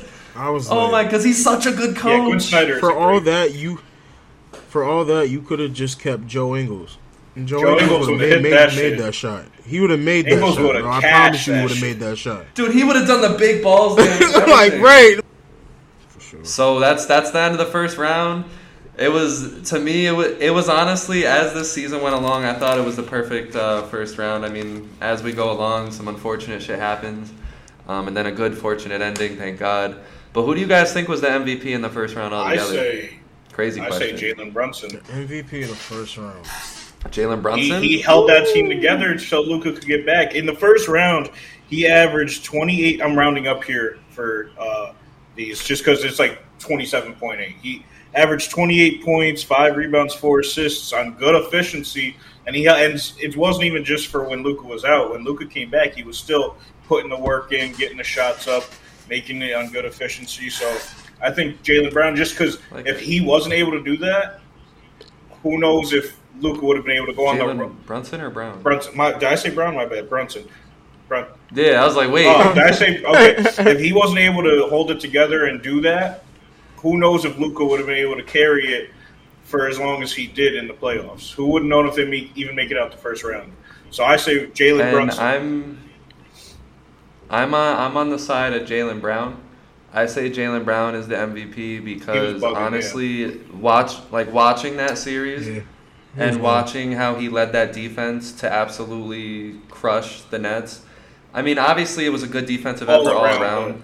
But when you really watch the intensity that Brown brought, pointing people to different spots on the offensive end, he was still doing good. I believe him and Tatum both had a very good offensive series that series.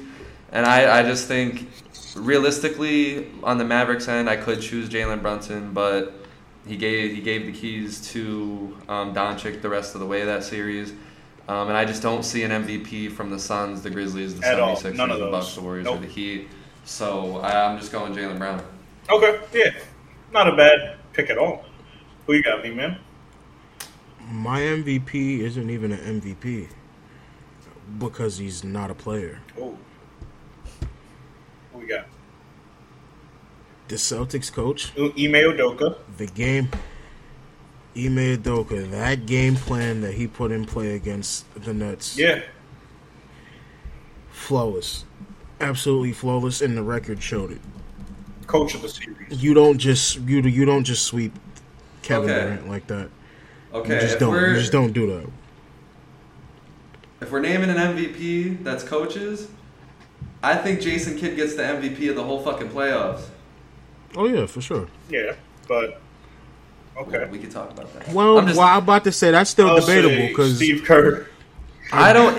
Jason Kidd really came into his own this year. Yeah, especially after everyone was saying like he wasn't a good coach because of Brooklyn when he was there way before, and Milwaukee and this and the third. And Giannis has always said like he helped him develop. It's just him greatly. learning how to be a coach. And then when he went to the continuously getting his Lakers, chances. everyone had such high praise for him as an assistant.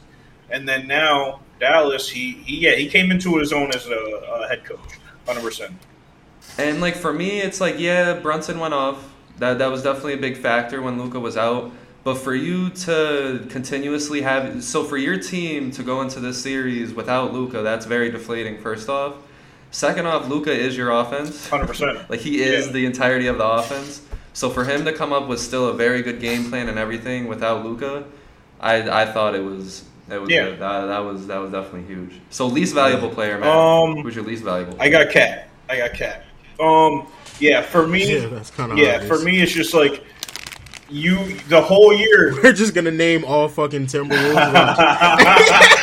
For me, it's just like especially what you were saying this year. It was kind of built, like it was laid out this year for him to just like go on such a run. Like his stats through the roof or his stats all around were through the roof.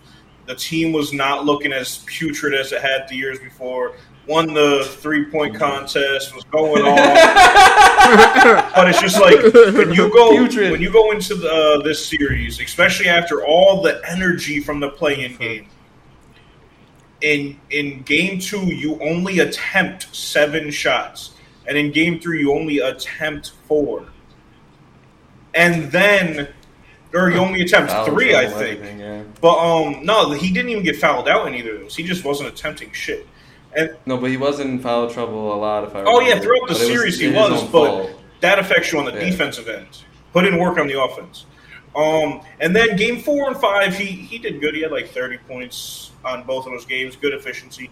And then game 6, you went I think it was 6 for 19, was in foul trouble, and it was just like. I hate when centers put up those stat lines. It's like you have it's just going 6 for 19. So why? For the series, if you just look at it on paper, he averaged 22 and 11. All right, you wouldn't think anything of it. Yeah, but get your big ass in the paint and fucking get some. He showed no shots. energy. Like, what are you doing, dude? He wasn't uplifting his teammates. He wasn't making them better. For a number 1 to be doing that, playing the way he did, it's not acceptable. Ant has to take the reins of that team over the next couple of years and just pinpoint that it's his team and just make Cat the definitive number 2. And yeah, Cat was definitely my least valuable player for round 1. VMan, what you got?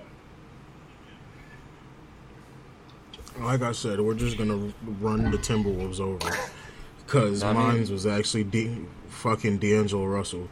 Yeah, I could see that 100%. I just didn't expect shit from before you dig into that, the only team he did well against in the regular season was the Grizzlies. Right. Right. So the team that you played well against, for the team that you played well against in the regular season, it's like all his of only your 30-point games this year came against the Grizzlies. 3 of them. Right. Right. And then you go into the playoffs against them and you average 18. He lost me a lot of money. I just don't think D'Lo is that guy. So it's just 18 is honestly a high side for him, low key to me. But this is why the 18 is so it's empty. not demoralizing to me, but it's like, bro, like you could do better than that. It's because what he literally did with the Nets. What was it, 2 years prior to that? Like when he was with the Nets playing in the playoffs, he would against Philly.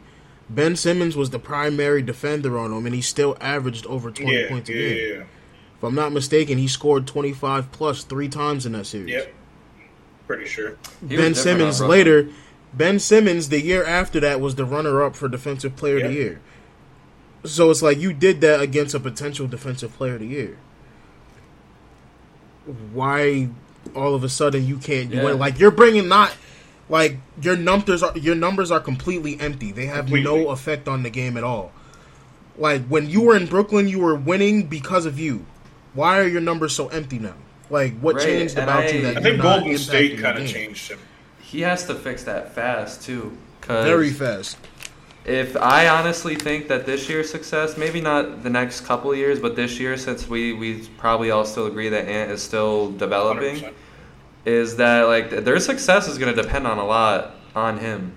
Because like no matter what happens with Cat and Gobert, if D'Angelo Russell is good, they'll find their way. If he can just be a guy, to me, if you got Cat and Ant on your team, you don't even got to score 20. Just be active. I say be active, score like around 16, but have like 8 to 10 assists because he can pass. He just is like lazy on offense this past year or two. I feel like he can pass, he can distribute, he can do all that. Do it. This is the thing to me. It's like the Timberwolves are actually putting more into him than I think that they should. Yeah. Because I believe that if they would have included him in that Rudy Gobert trade, they would be in a lot better position than they are now. If they would have got to keep Jared Vanderbilt instead, and they gave up D'Lo, I feel like they would have been in a much better position. I have a different opinion on that. I think that what's it called? Ant could play the one. He's more than capable of playing the one. But they wouldn't need that because if they trade D'Angelo Russell, not Vanderbilt, and the few firsts and whatever else the Spurs wanted, I believe they should have went after DeJounte Murray. Oh yeah, for sure. Especially since you gave the package that you did for Gobert, I would have just flipped DeJounte Murray and I'm about to say because that gives you another dynamic though, because that's like a Vanderbilt that's a at the real 4 piece. and Cat at the 5 is still very valid. Yeah. And Vanderbilt. So, I mean, whatever. We'll see. Having a great year, Vanderbilt. Like I was okay upset they just sold on him this year and said, "All right, let's get Gobert." Well, he's about to go be the king in Utah. I didn't pay attention to him up until it's about to go off in Utah. Up until Thomas said something to me. Up until Thomas said something to me, I didn't even know who Jared Vanderbilt was.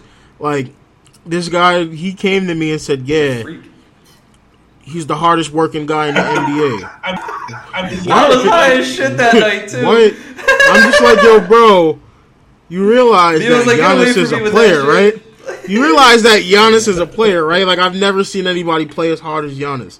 So now I'm like, I'm watching random-ass Timberwolves games just to criticize the guy.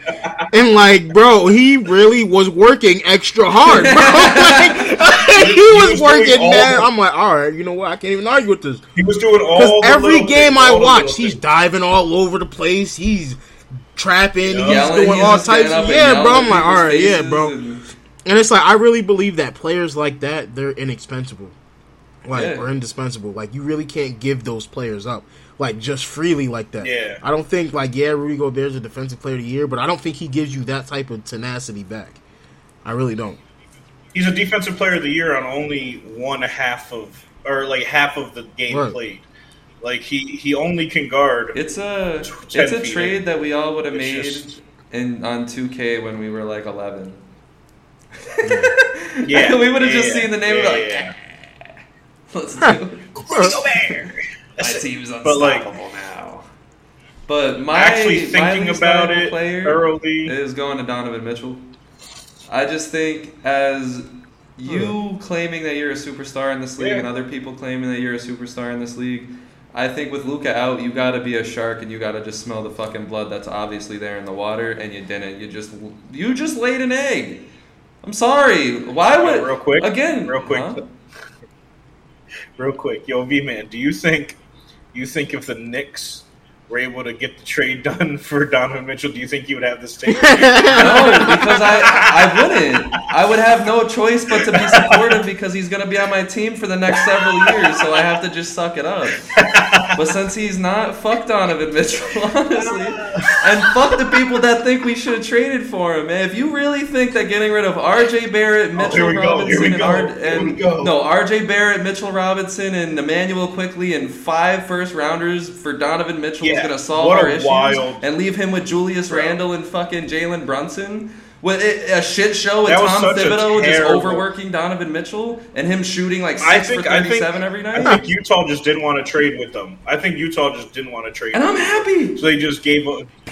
They just set it off like a wild thing just to see if they would go for it. I'm sorry. Like, I'm glad the Knicks, honestly, of all the players that we could have gotten, the only players that I'm sad that we didn't get was LeBron fucking James and Giannis. And then maybe, but like, we weren't even in a position to get KD when he went to the Warriors. The second time, I'm glad we didn't get him and Kyrie. And I was fine the day that we didn't get him. I mean, yeah, I was a little pissed because it's like, come on, but at the same time... KD, Kyrie, Zion, they were set that year. Well, that Zion shit was some bullshit. All right? we were supposed to have the first pick in the draft, and we fell to third somehow. That is not the Knicks' fault. What do you mean somehow? Either way in the lottery, it's still a 14% odds. I know, but damn. Yeah. Like third? I'm glad. Imagine if we fell to fourth. The first 4 teams have 14%. We fell to fourth and get... Who the fuck was fourth? It was funny. Some guy that they said we should have drafted anyway. It was funny. So the Heat faced the 76ers the next round. This was sad. Embiid gets hurt. That kind of took the sails right out of Philly. Jimmy Butler was going nuts in this series, basically just abusing Philadelphia. Philly, it was kind of a good case of why did you get rid of this guy when you had every opportunity in the world to keep this guy. That was kind of what was shown on the series. Harden still struggled, but at the same time, it was kind of acceptable because Embiid wasn't really there. Maxey was kind of starting to trail off. Tobias Harris, he had a good series, but again, way too little, way too late. And the Sixers are out, kind of an example of superstar going down, team going down, that's it. Miami benefits off it again. Yep, for the second 100%. Time in a row. And, yeah, just unfortunate for Philly, because I honestly believe that if everything were to go right, if Embiid's health was right, they probably would have had a chance.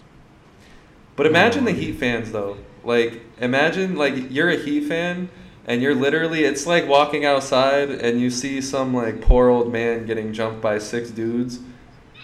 And he's mad, defenseless, and you're just sitting there like, yeah, get his ass! Get him! Woo! Honestly, we the best, baby! We the best players in the world! Like, sadly, because of the injury, like, fucking Tyrese Maxey was the only consistent player through that whole series. He wasn't even because everyone else was just shot. Yeah, it was. He's the only one who averaged 20 points a game. Like, he was the only one. Like, a lot of those points were in garbage time. I remember that. Philly was just over that season. Yeah. I feel like they were kind of getting used to each other, was battered. I feel like after Embiid didn't win the MVP, he kind of just didn't care anymore. Like, not that he didn't care anymore, but it was like the motivation wasn't there. The drive was a little... Yeah, because now he's looking at it like, man, nigga, no matter what I do, it's not going to be good enough, so... But at the same time, fucking MVP, get your chip. Because it's like... But it's kind of the same thing as like the... Jokic ain't winning one of those. This year. I'll go on record right now and say Jokic is never going to win an NBA championship. It's kind of the effects that, like, winning the Defensive Player of the Year did for Marcus Smart and the Celtics. Like, after he officially won that award, he carried that swagger with him. Like, and that translated to that translated into the game. Like, he wore that one, the one thing to the game against the Nets that had a Defensive Player of the Year on the back of it. Things like that. That translates.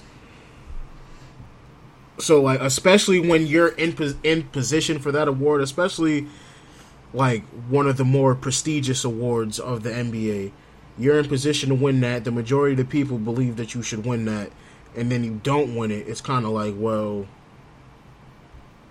I'd have been like, fuck y'all. Now watch me win this shit.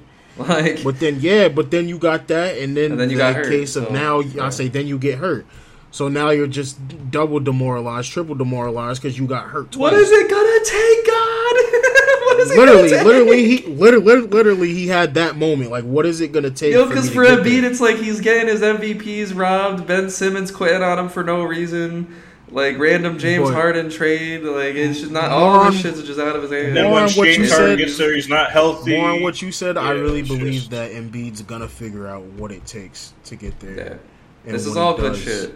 This is all good shit. Character development. For sure. Because, like, don't nobody really win. It better be. Don't nobody win that early in their career anyway. Embiid's starting to get around the time that you should win a championship. So, if his time is coming, it's coming soon. His body can just keep up with him. If his time is coming, one of these next 2 years, it's definitely coming soon. So, I could definitely see it. So, the Warriors defeat the Grizzlies. Very exciting first 2 games. I thought we were in for a banger of a series. It was still obvious to me that with or without Ja Morant, because as we know, Ja Morant gets injured. I still believe with or without Ja Morant that the Warriors are winning this series. But it was a little easier. 100%. It was a 5-game series now instead of probably the 6 or 7 that it would have been with Ja Morant.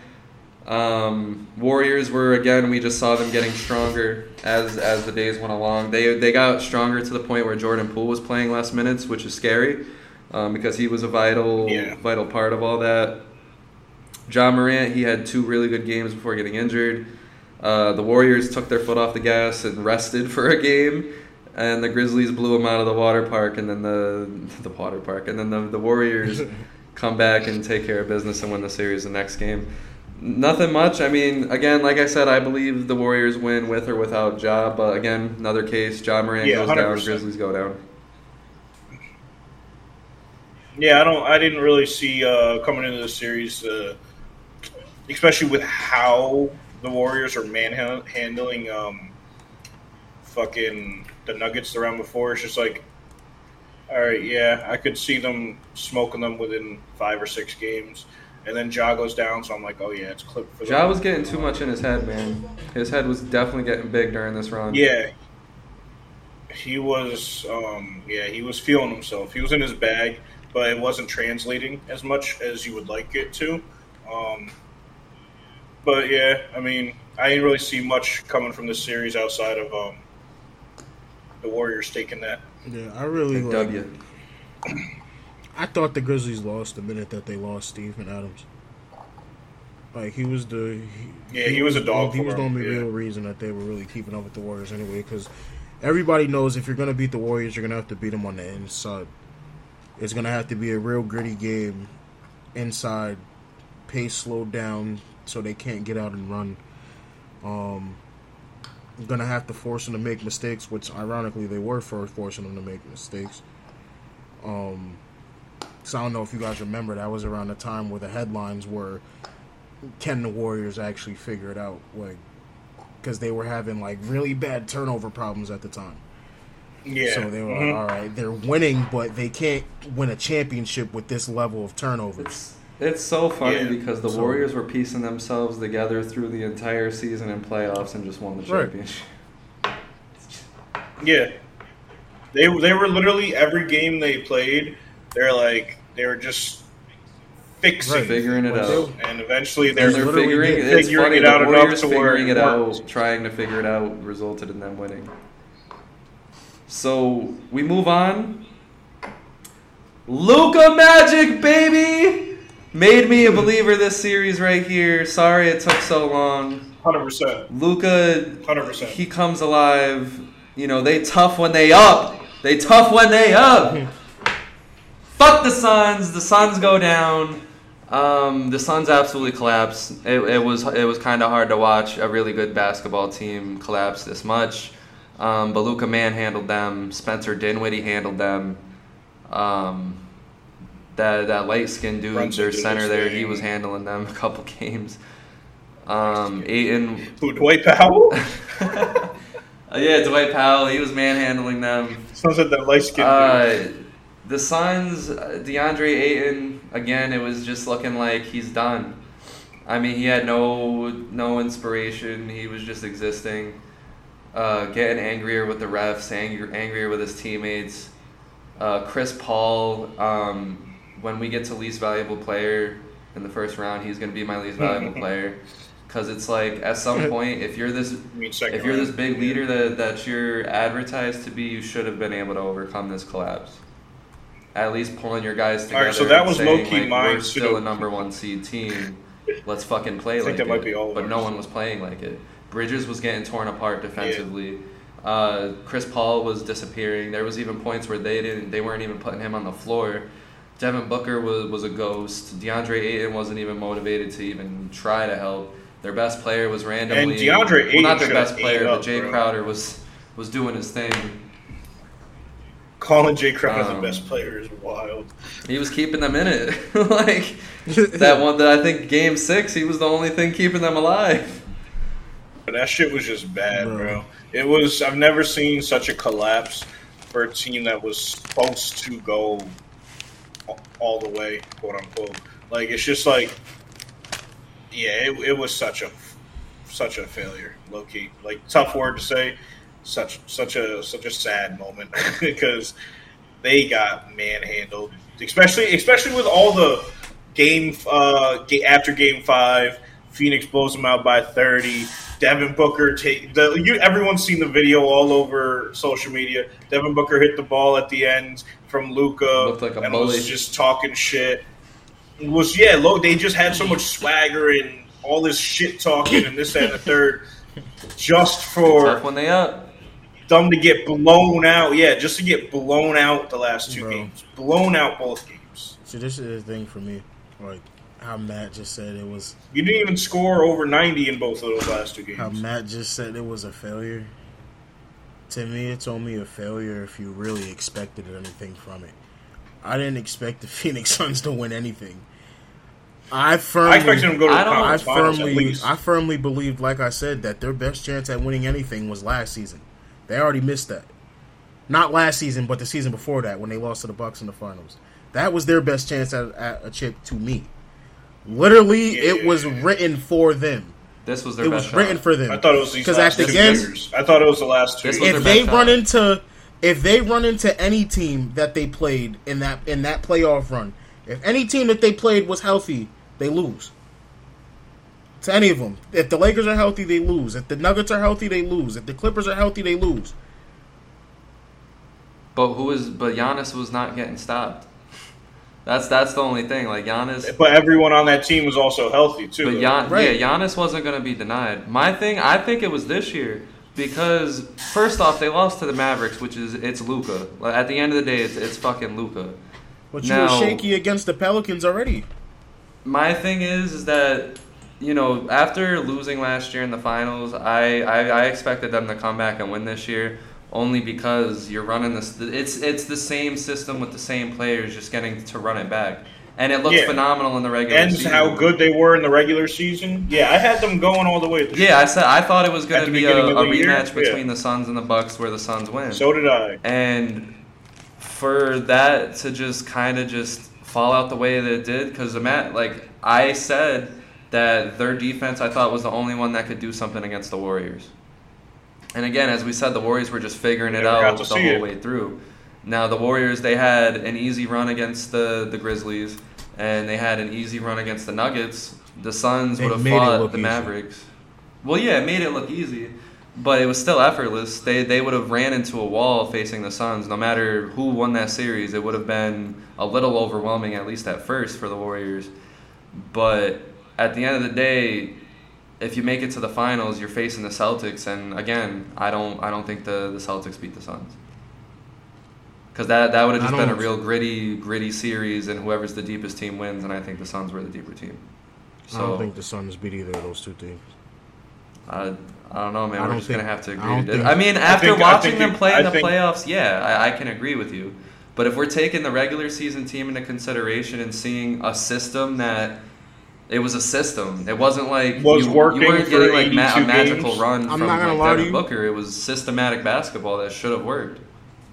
Unbiasedly, I wouldn't have taken them over the Warriors. I wouldn't have taken them over the Celtics. I wouldn't have taken them over the Bucks. I wouldn't have taken them over the Heat. And before the playoffs, I wouldn't have taken them over any of those teams. Oh, no, you're 100%. The Heat? Bruh. I'm taking them over the Heat. I probably wouldn't have taken them over the Nuts neither. I wouldn't have taken them over the Nuts neither. I'm taking them over the Nets. Like I said, I thought they were going to go all the way, so I clearly... How many cracks did you put in your blunt before you stepped on this show, sir? Bro, I just, like you said, this is another reason why I didn't think anything of it, is because, like you said, they played the same way that they played last year. And yeah, like you said, it could be all right, we're just going to, get better, run it back, but you got to, think of it from the other side. We seen you do this last year. You're not adding anything new. We're just going to take the solution to the problem last year and do it again. And you're not going to have an answer for it because you're not doing anything new. So it's kind of like the thing. It's kind of like the thing with Giannis, how teams were building that wall. They can't build that wall anymore. Why? Giannis is doing something different.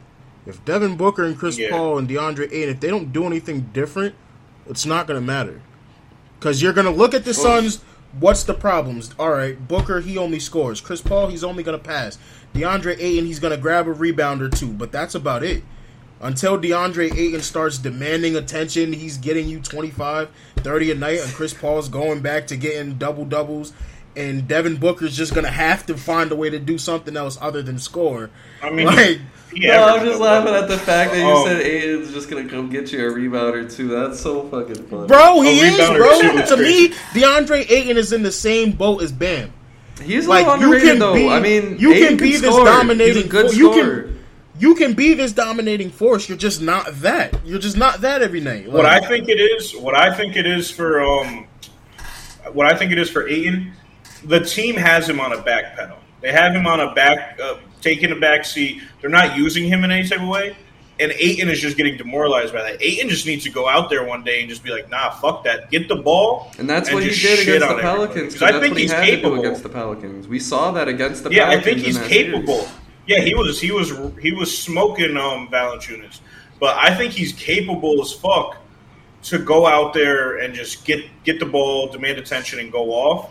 But he's just too hesitant. Like I said last episode, because the team doesn't have belief. These players just aren't going to work. But at the same time, I think at the very least this is a better this was a better path than last year. I'm with you, VMan. I don't think they beat the Warriors, but no one was stopping Giannis last year.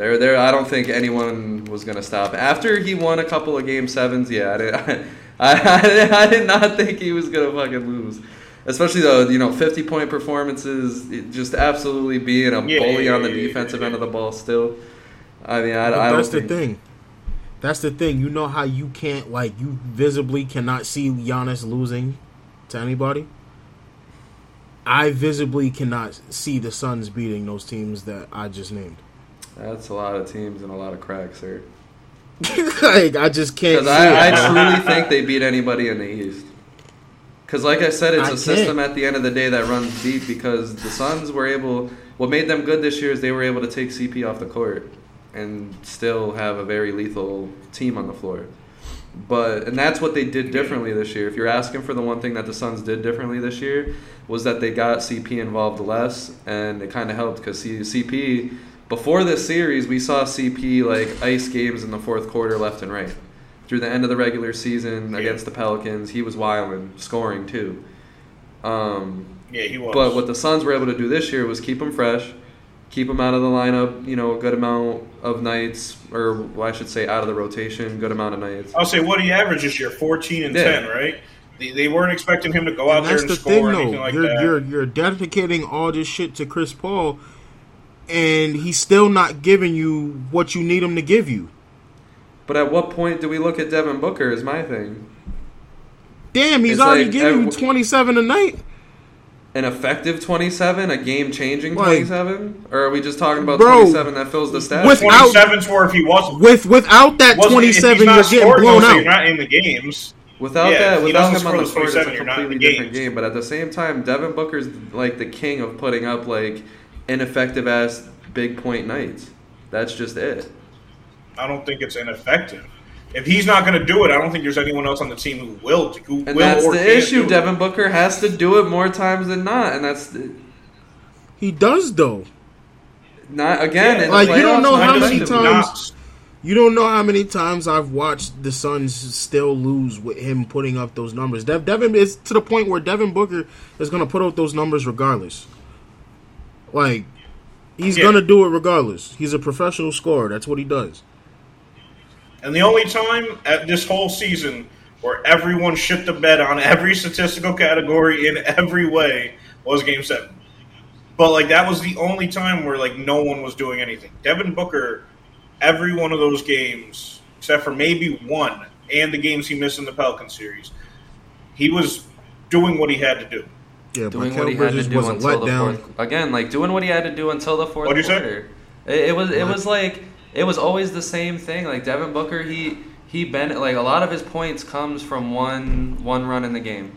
A lot of like he'll score like a good 10 to 15 in one run. Whether a lot of the times in the playoffs, believe it or not, and VMan, I'm sad that you're denying me because we did lose some money on this fucking guy Devin Booker starting off hot. Oh yeah, for sure. And then dying like several times. Yeah. Because he goes on a run, that's the bulk of his points, and then he gets his little, his superstar points to get into the line here and there, maybe getting one to sink, but just nothing that really gets the team going or anything like that.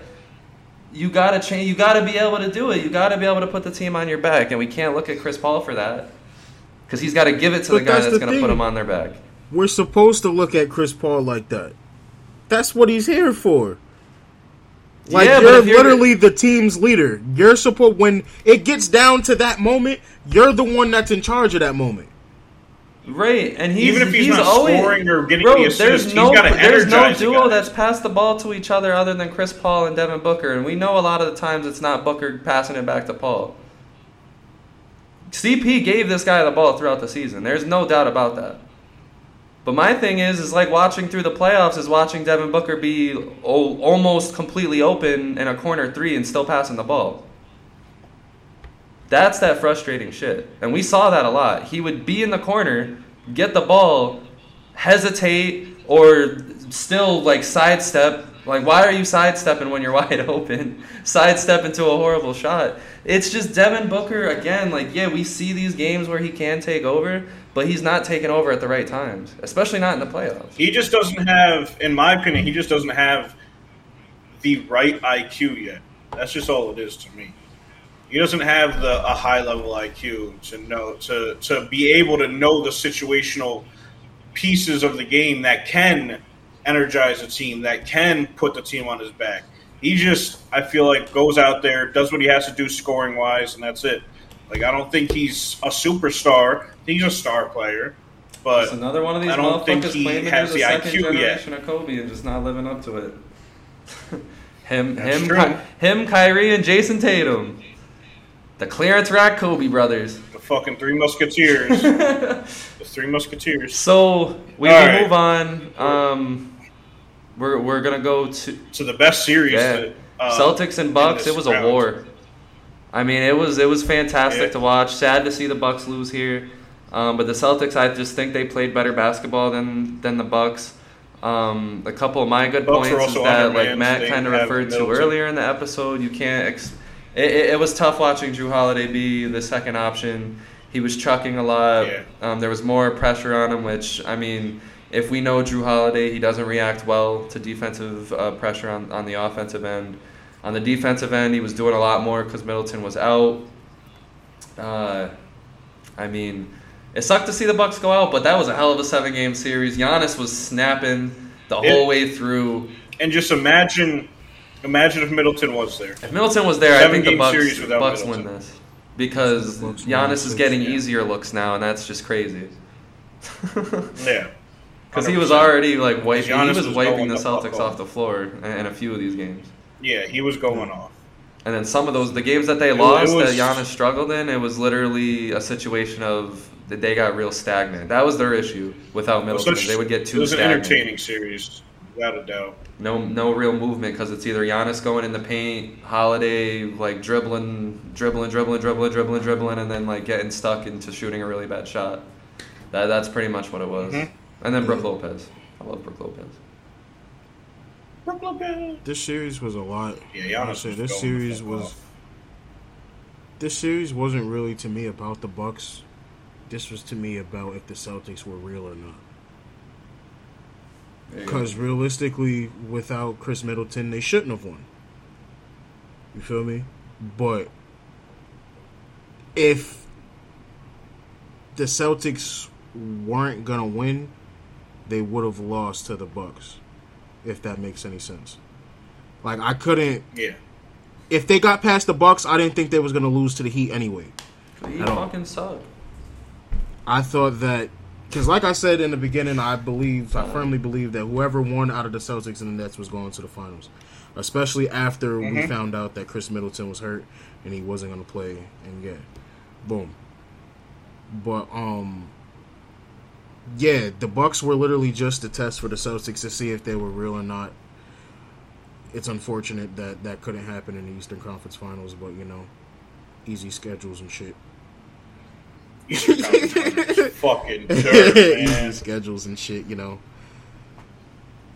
But yeah, Matt, what you got to add? Yeah, I feel like I've already pretty much said what I had to. I mean, the Giannis, literally, like we've all alluded to this whole throughout little bits of this episode. Yeah, he is. Got the most heart in this whole league. He will never super give thankful up on Giannis not even is just a thing. Play the whole game. Yeah, like Giannis is gonna be the guy showcasing this league for the next 10 years, without a doubt. He is an amazing player, but even those guys can't just do it all on their own. They have to have the right pieces around them. Middleton wasn't there. The perfect number 2 to Giannis more times than not, but Celtics just had their pieces and showcased them. So, yeah, man. I mean, I don't think there's much left to say. I think you nailed it right on the head there. So, who's your guys' MVP? I mean, I think we may just agree. Luka. Yeah, I was gonna say Luka's my MVP. Yeah. Luka snapped. They were acting tough when they were up, so he took care of business. Tough when they're up. I think it's Luka without a doubt. Luka was bugging the fuck out. Dead ass might be Al Horford. Al Horford, we did not touch on that. Al Horford, because he was snapping. The throats of Milwaukee, bro. He was wilding. Yo, he's the classic. Like wakes up, eats a bowl of fucking oatmeal, reads the newspaper, watches the news for 5 minutes, kisses his sons and daughters, have a good day. Tells his wife we're gonna have some wine when I get home, baby. And then he goes and he drives his Chevy Impala to the stadium. I knew it was the Impala. He goes and he plays, but before he plays, he does a prayer. He's a really nice guy. Slaps some Bengay on his knees, elbows, shoulders, everything. And he gets in there and he destroys Milwaukee. It was so beautiful to see. Old man Horford was that just soliloquy snapping. just now? I love Al Horford. Giannis, just mad shit, bro. Like I don't want to see a little bit. I want the whole thing. Was like, yo,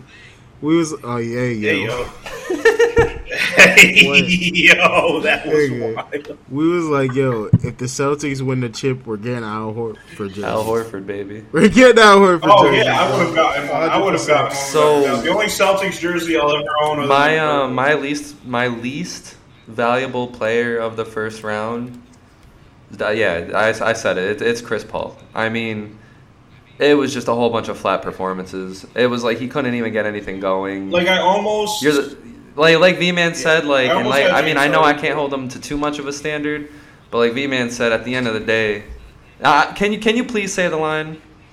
Because behind the scenes, guys, we tried to record this episode. VMan said a really good line about the Suns and Chris Paul.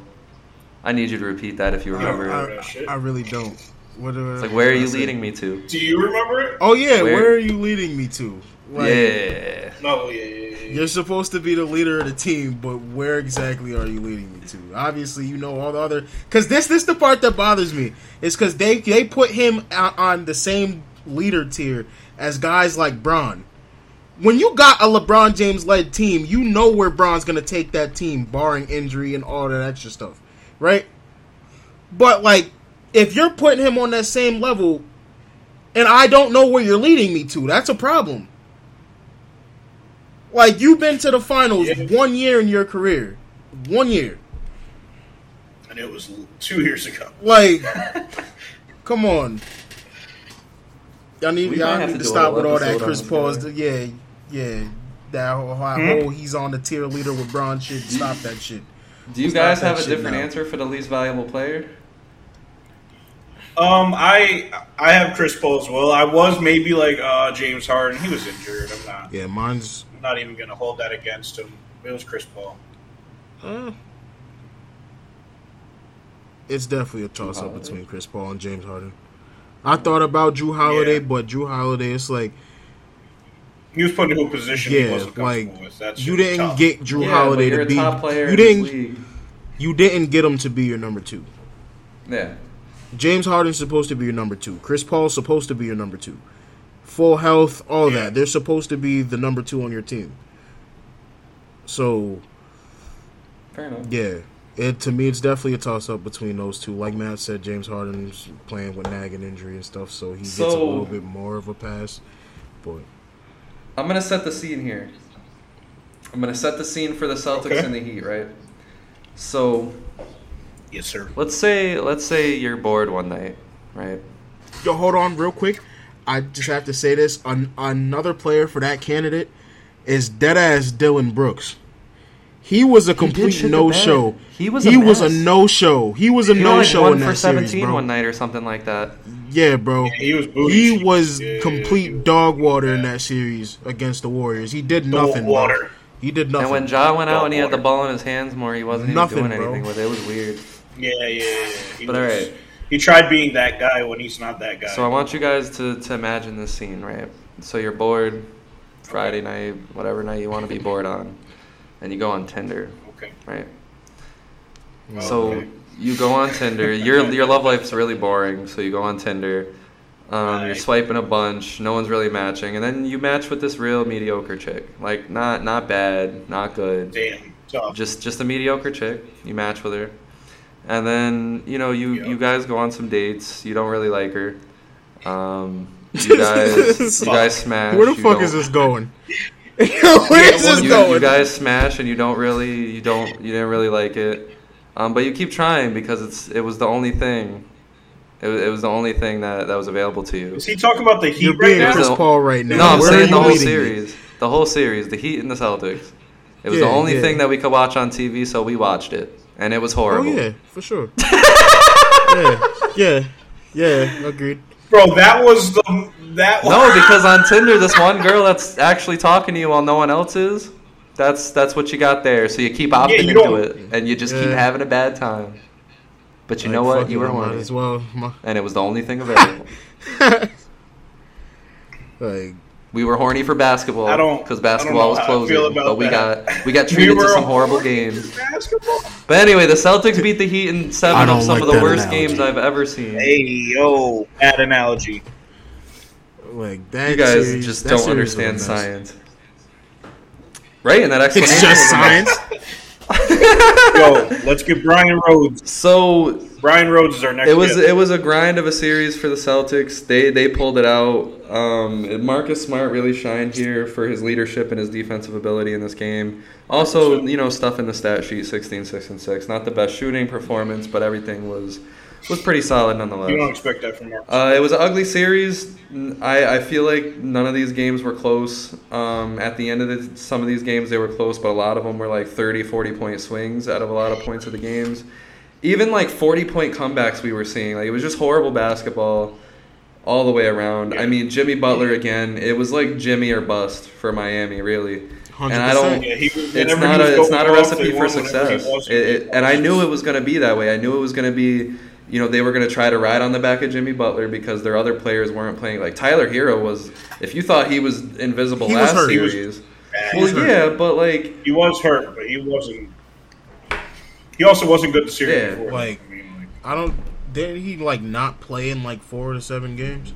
yeah, but the games that he did play, I mean, Fucking. just one. I mean, I get being hurt. Where but the if fuck you- is if you Bam, can play, bro? if Where's you can get Bam? on the court?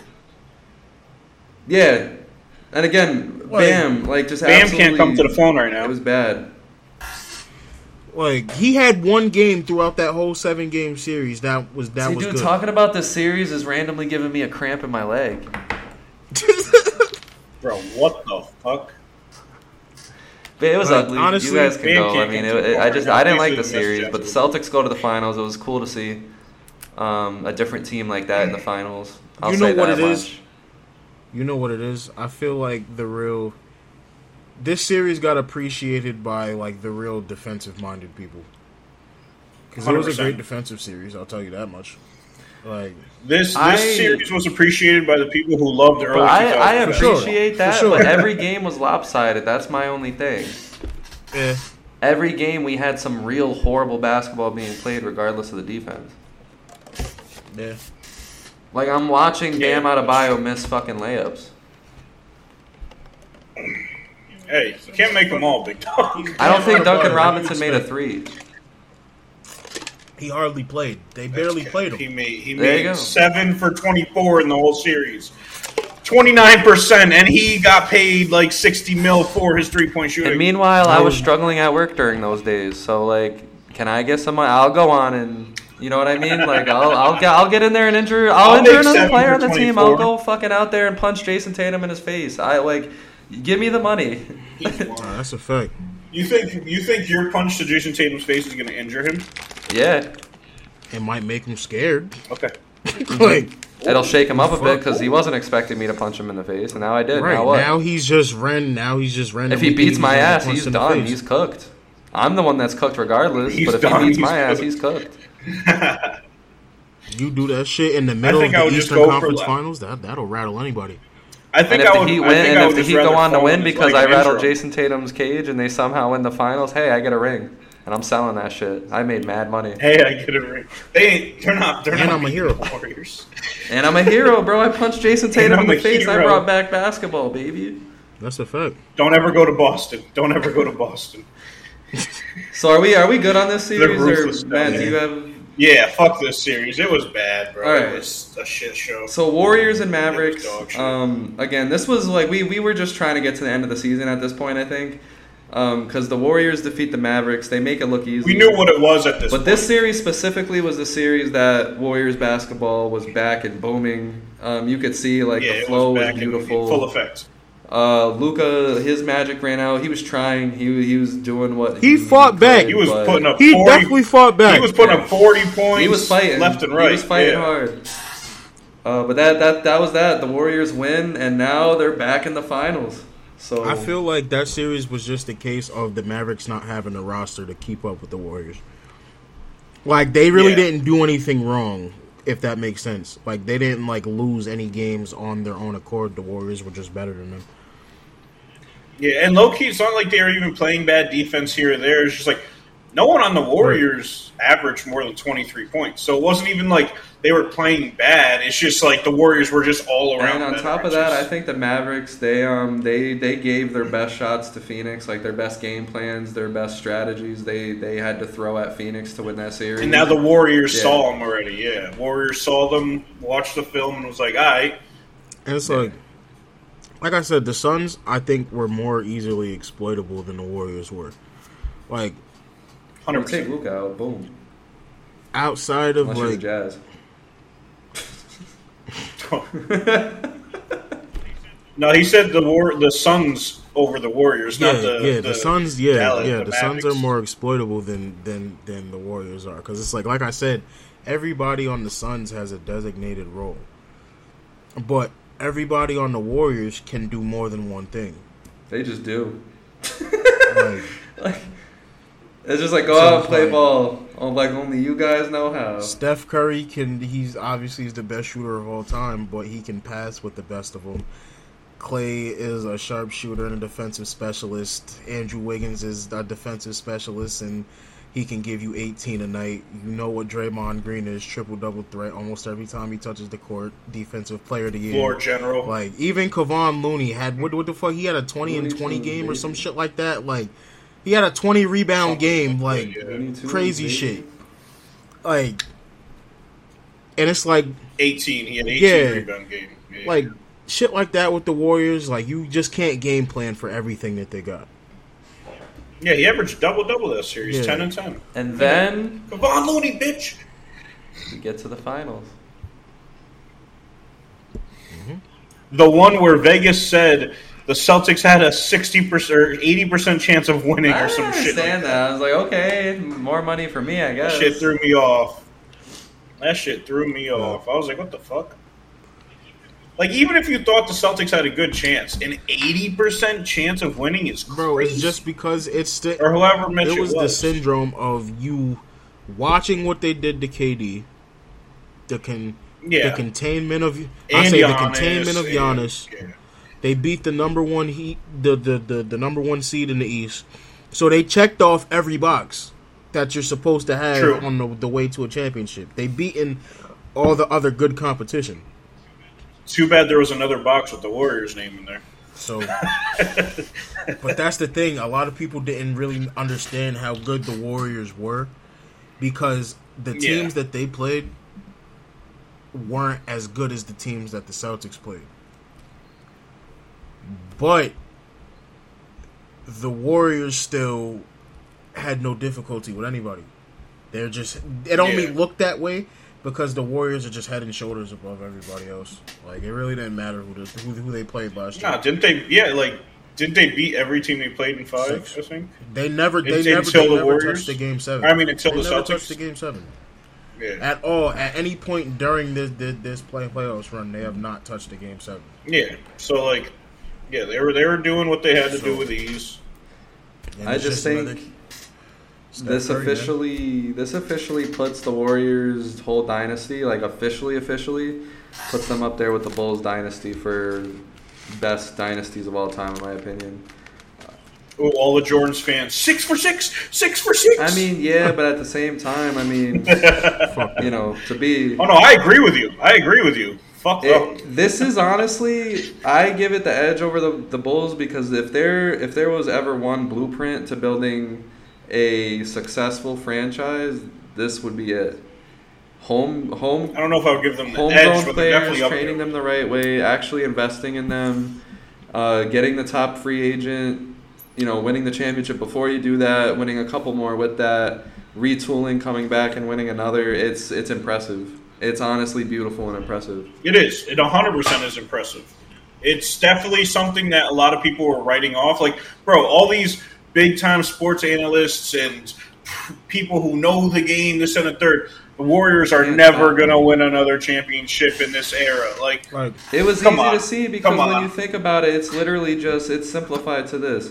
Draymond and Steph, between Jordan Poole, Steph, and Klay Thompson, and then now Andrew Wiggins, and then Draymond Green, that's just a nasty 5 to have on the floor at the same time.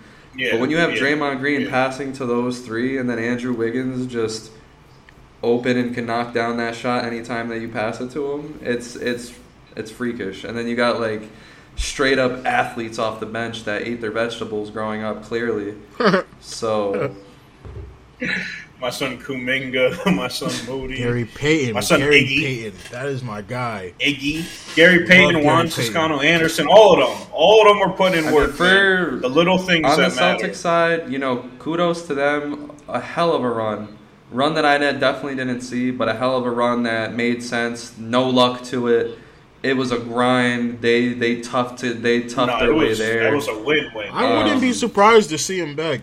Honestly, I wouldn't have been surprised if they won the finals, to be honest with you. It's just the Warriors were just better.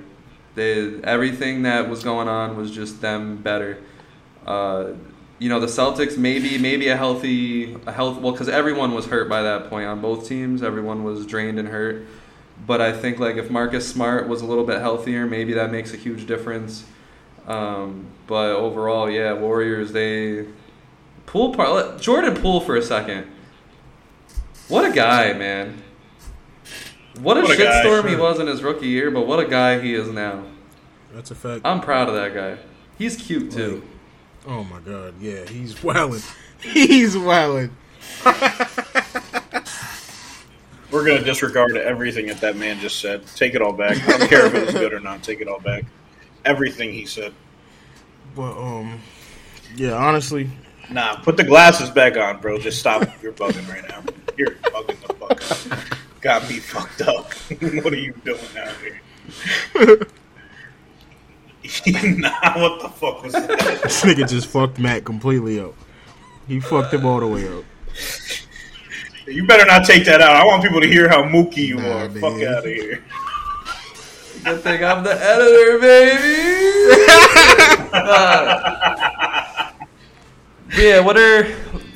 Let's wrap up the playoffs. Wrapping up this episode. What are some of your guys' final takes? For me, I thought this was just a real season for me. It was just like, it was one of those. It was just real. It was passionate and real. Warriors come out on top. Great story. You know me, I'm a sucker for great stories.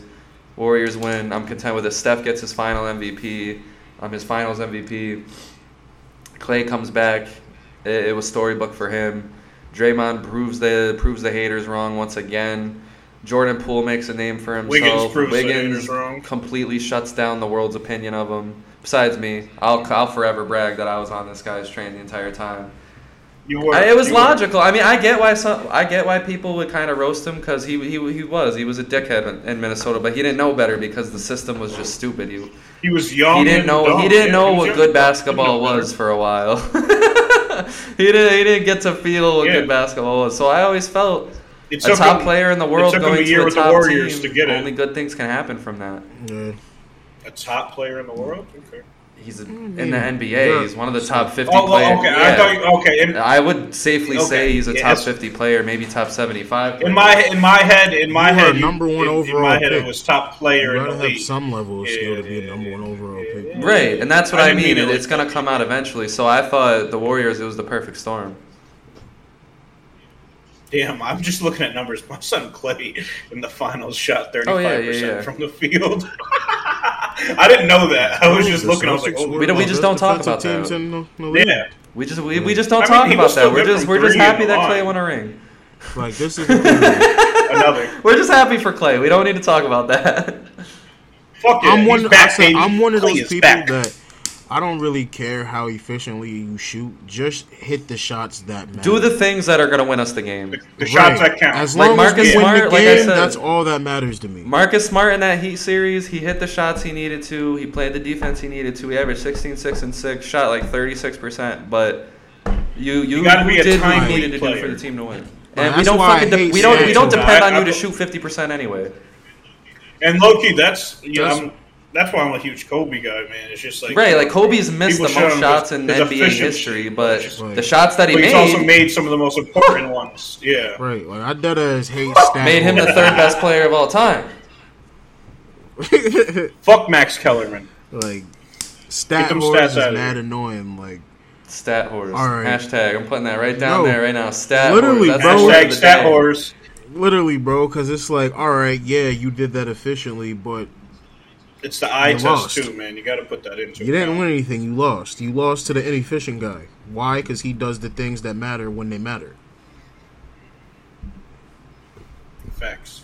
So speaking of the day, it's time. It's time for the irrelevant draft fact of the day. I knew it. We're gonna take you back to 1987 for some reason. God damn, bro! How the fuck are we gonna take him back? We weren't even alive. We were all born 10 years later. There was a player. Give or take. Holy shit! Why were so many players drafted? They had an 160. Okay, yeah, that's the draft fact of the day. He's just looking at the Army draft.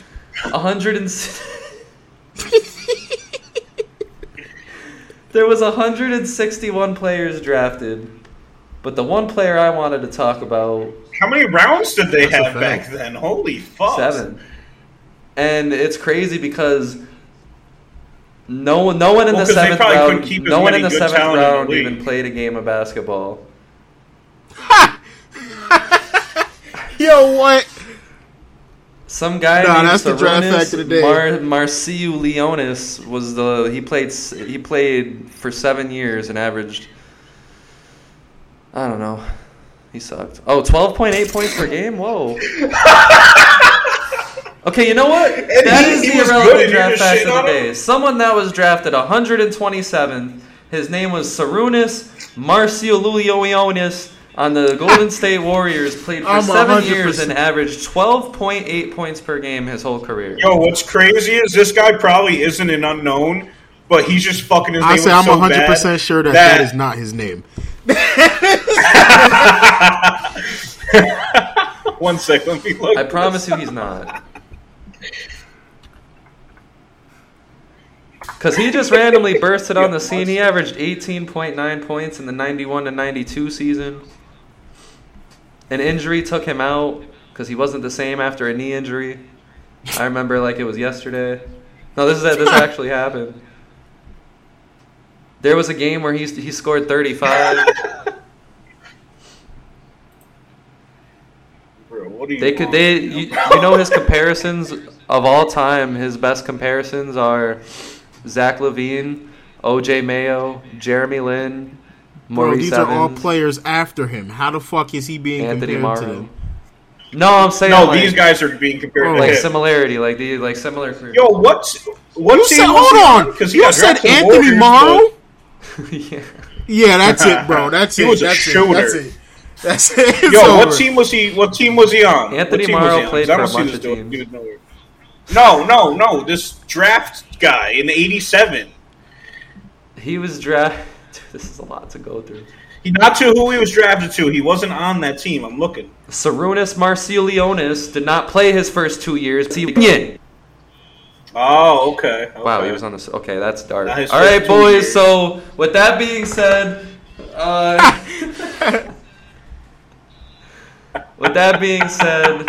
was another see him on the edition. fucking '89 team. What the fuck? Bro, they had 7 rounds. Bro, Thomas is getting attacked, and you deadass sitting here worried about this bullshit. Oh, no, VMan. This man's name is crazy. With that being said, we're cutting it there. He was from the Soviet Union. The pro league in the Soviet Union. All right, so we're going to end it there. Thank you for watching another episode of the Built Different podcast. This was a long episode. We love you guys. Shout out to Belgium. Shut the fuck up, Matt.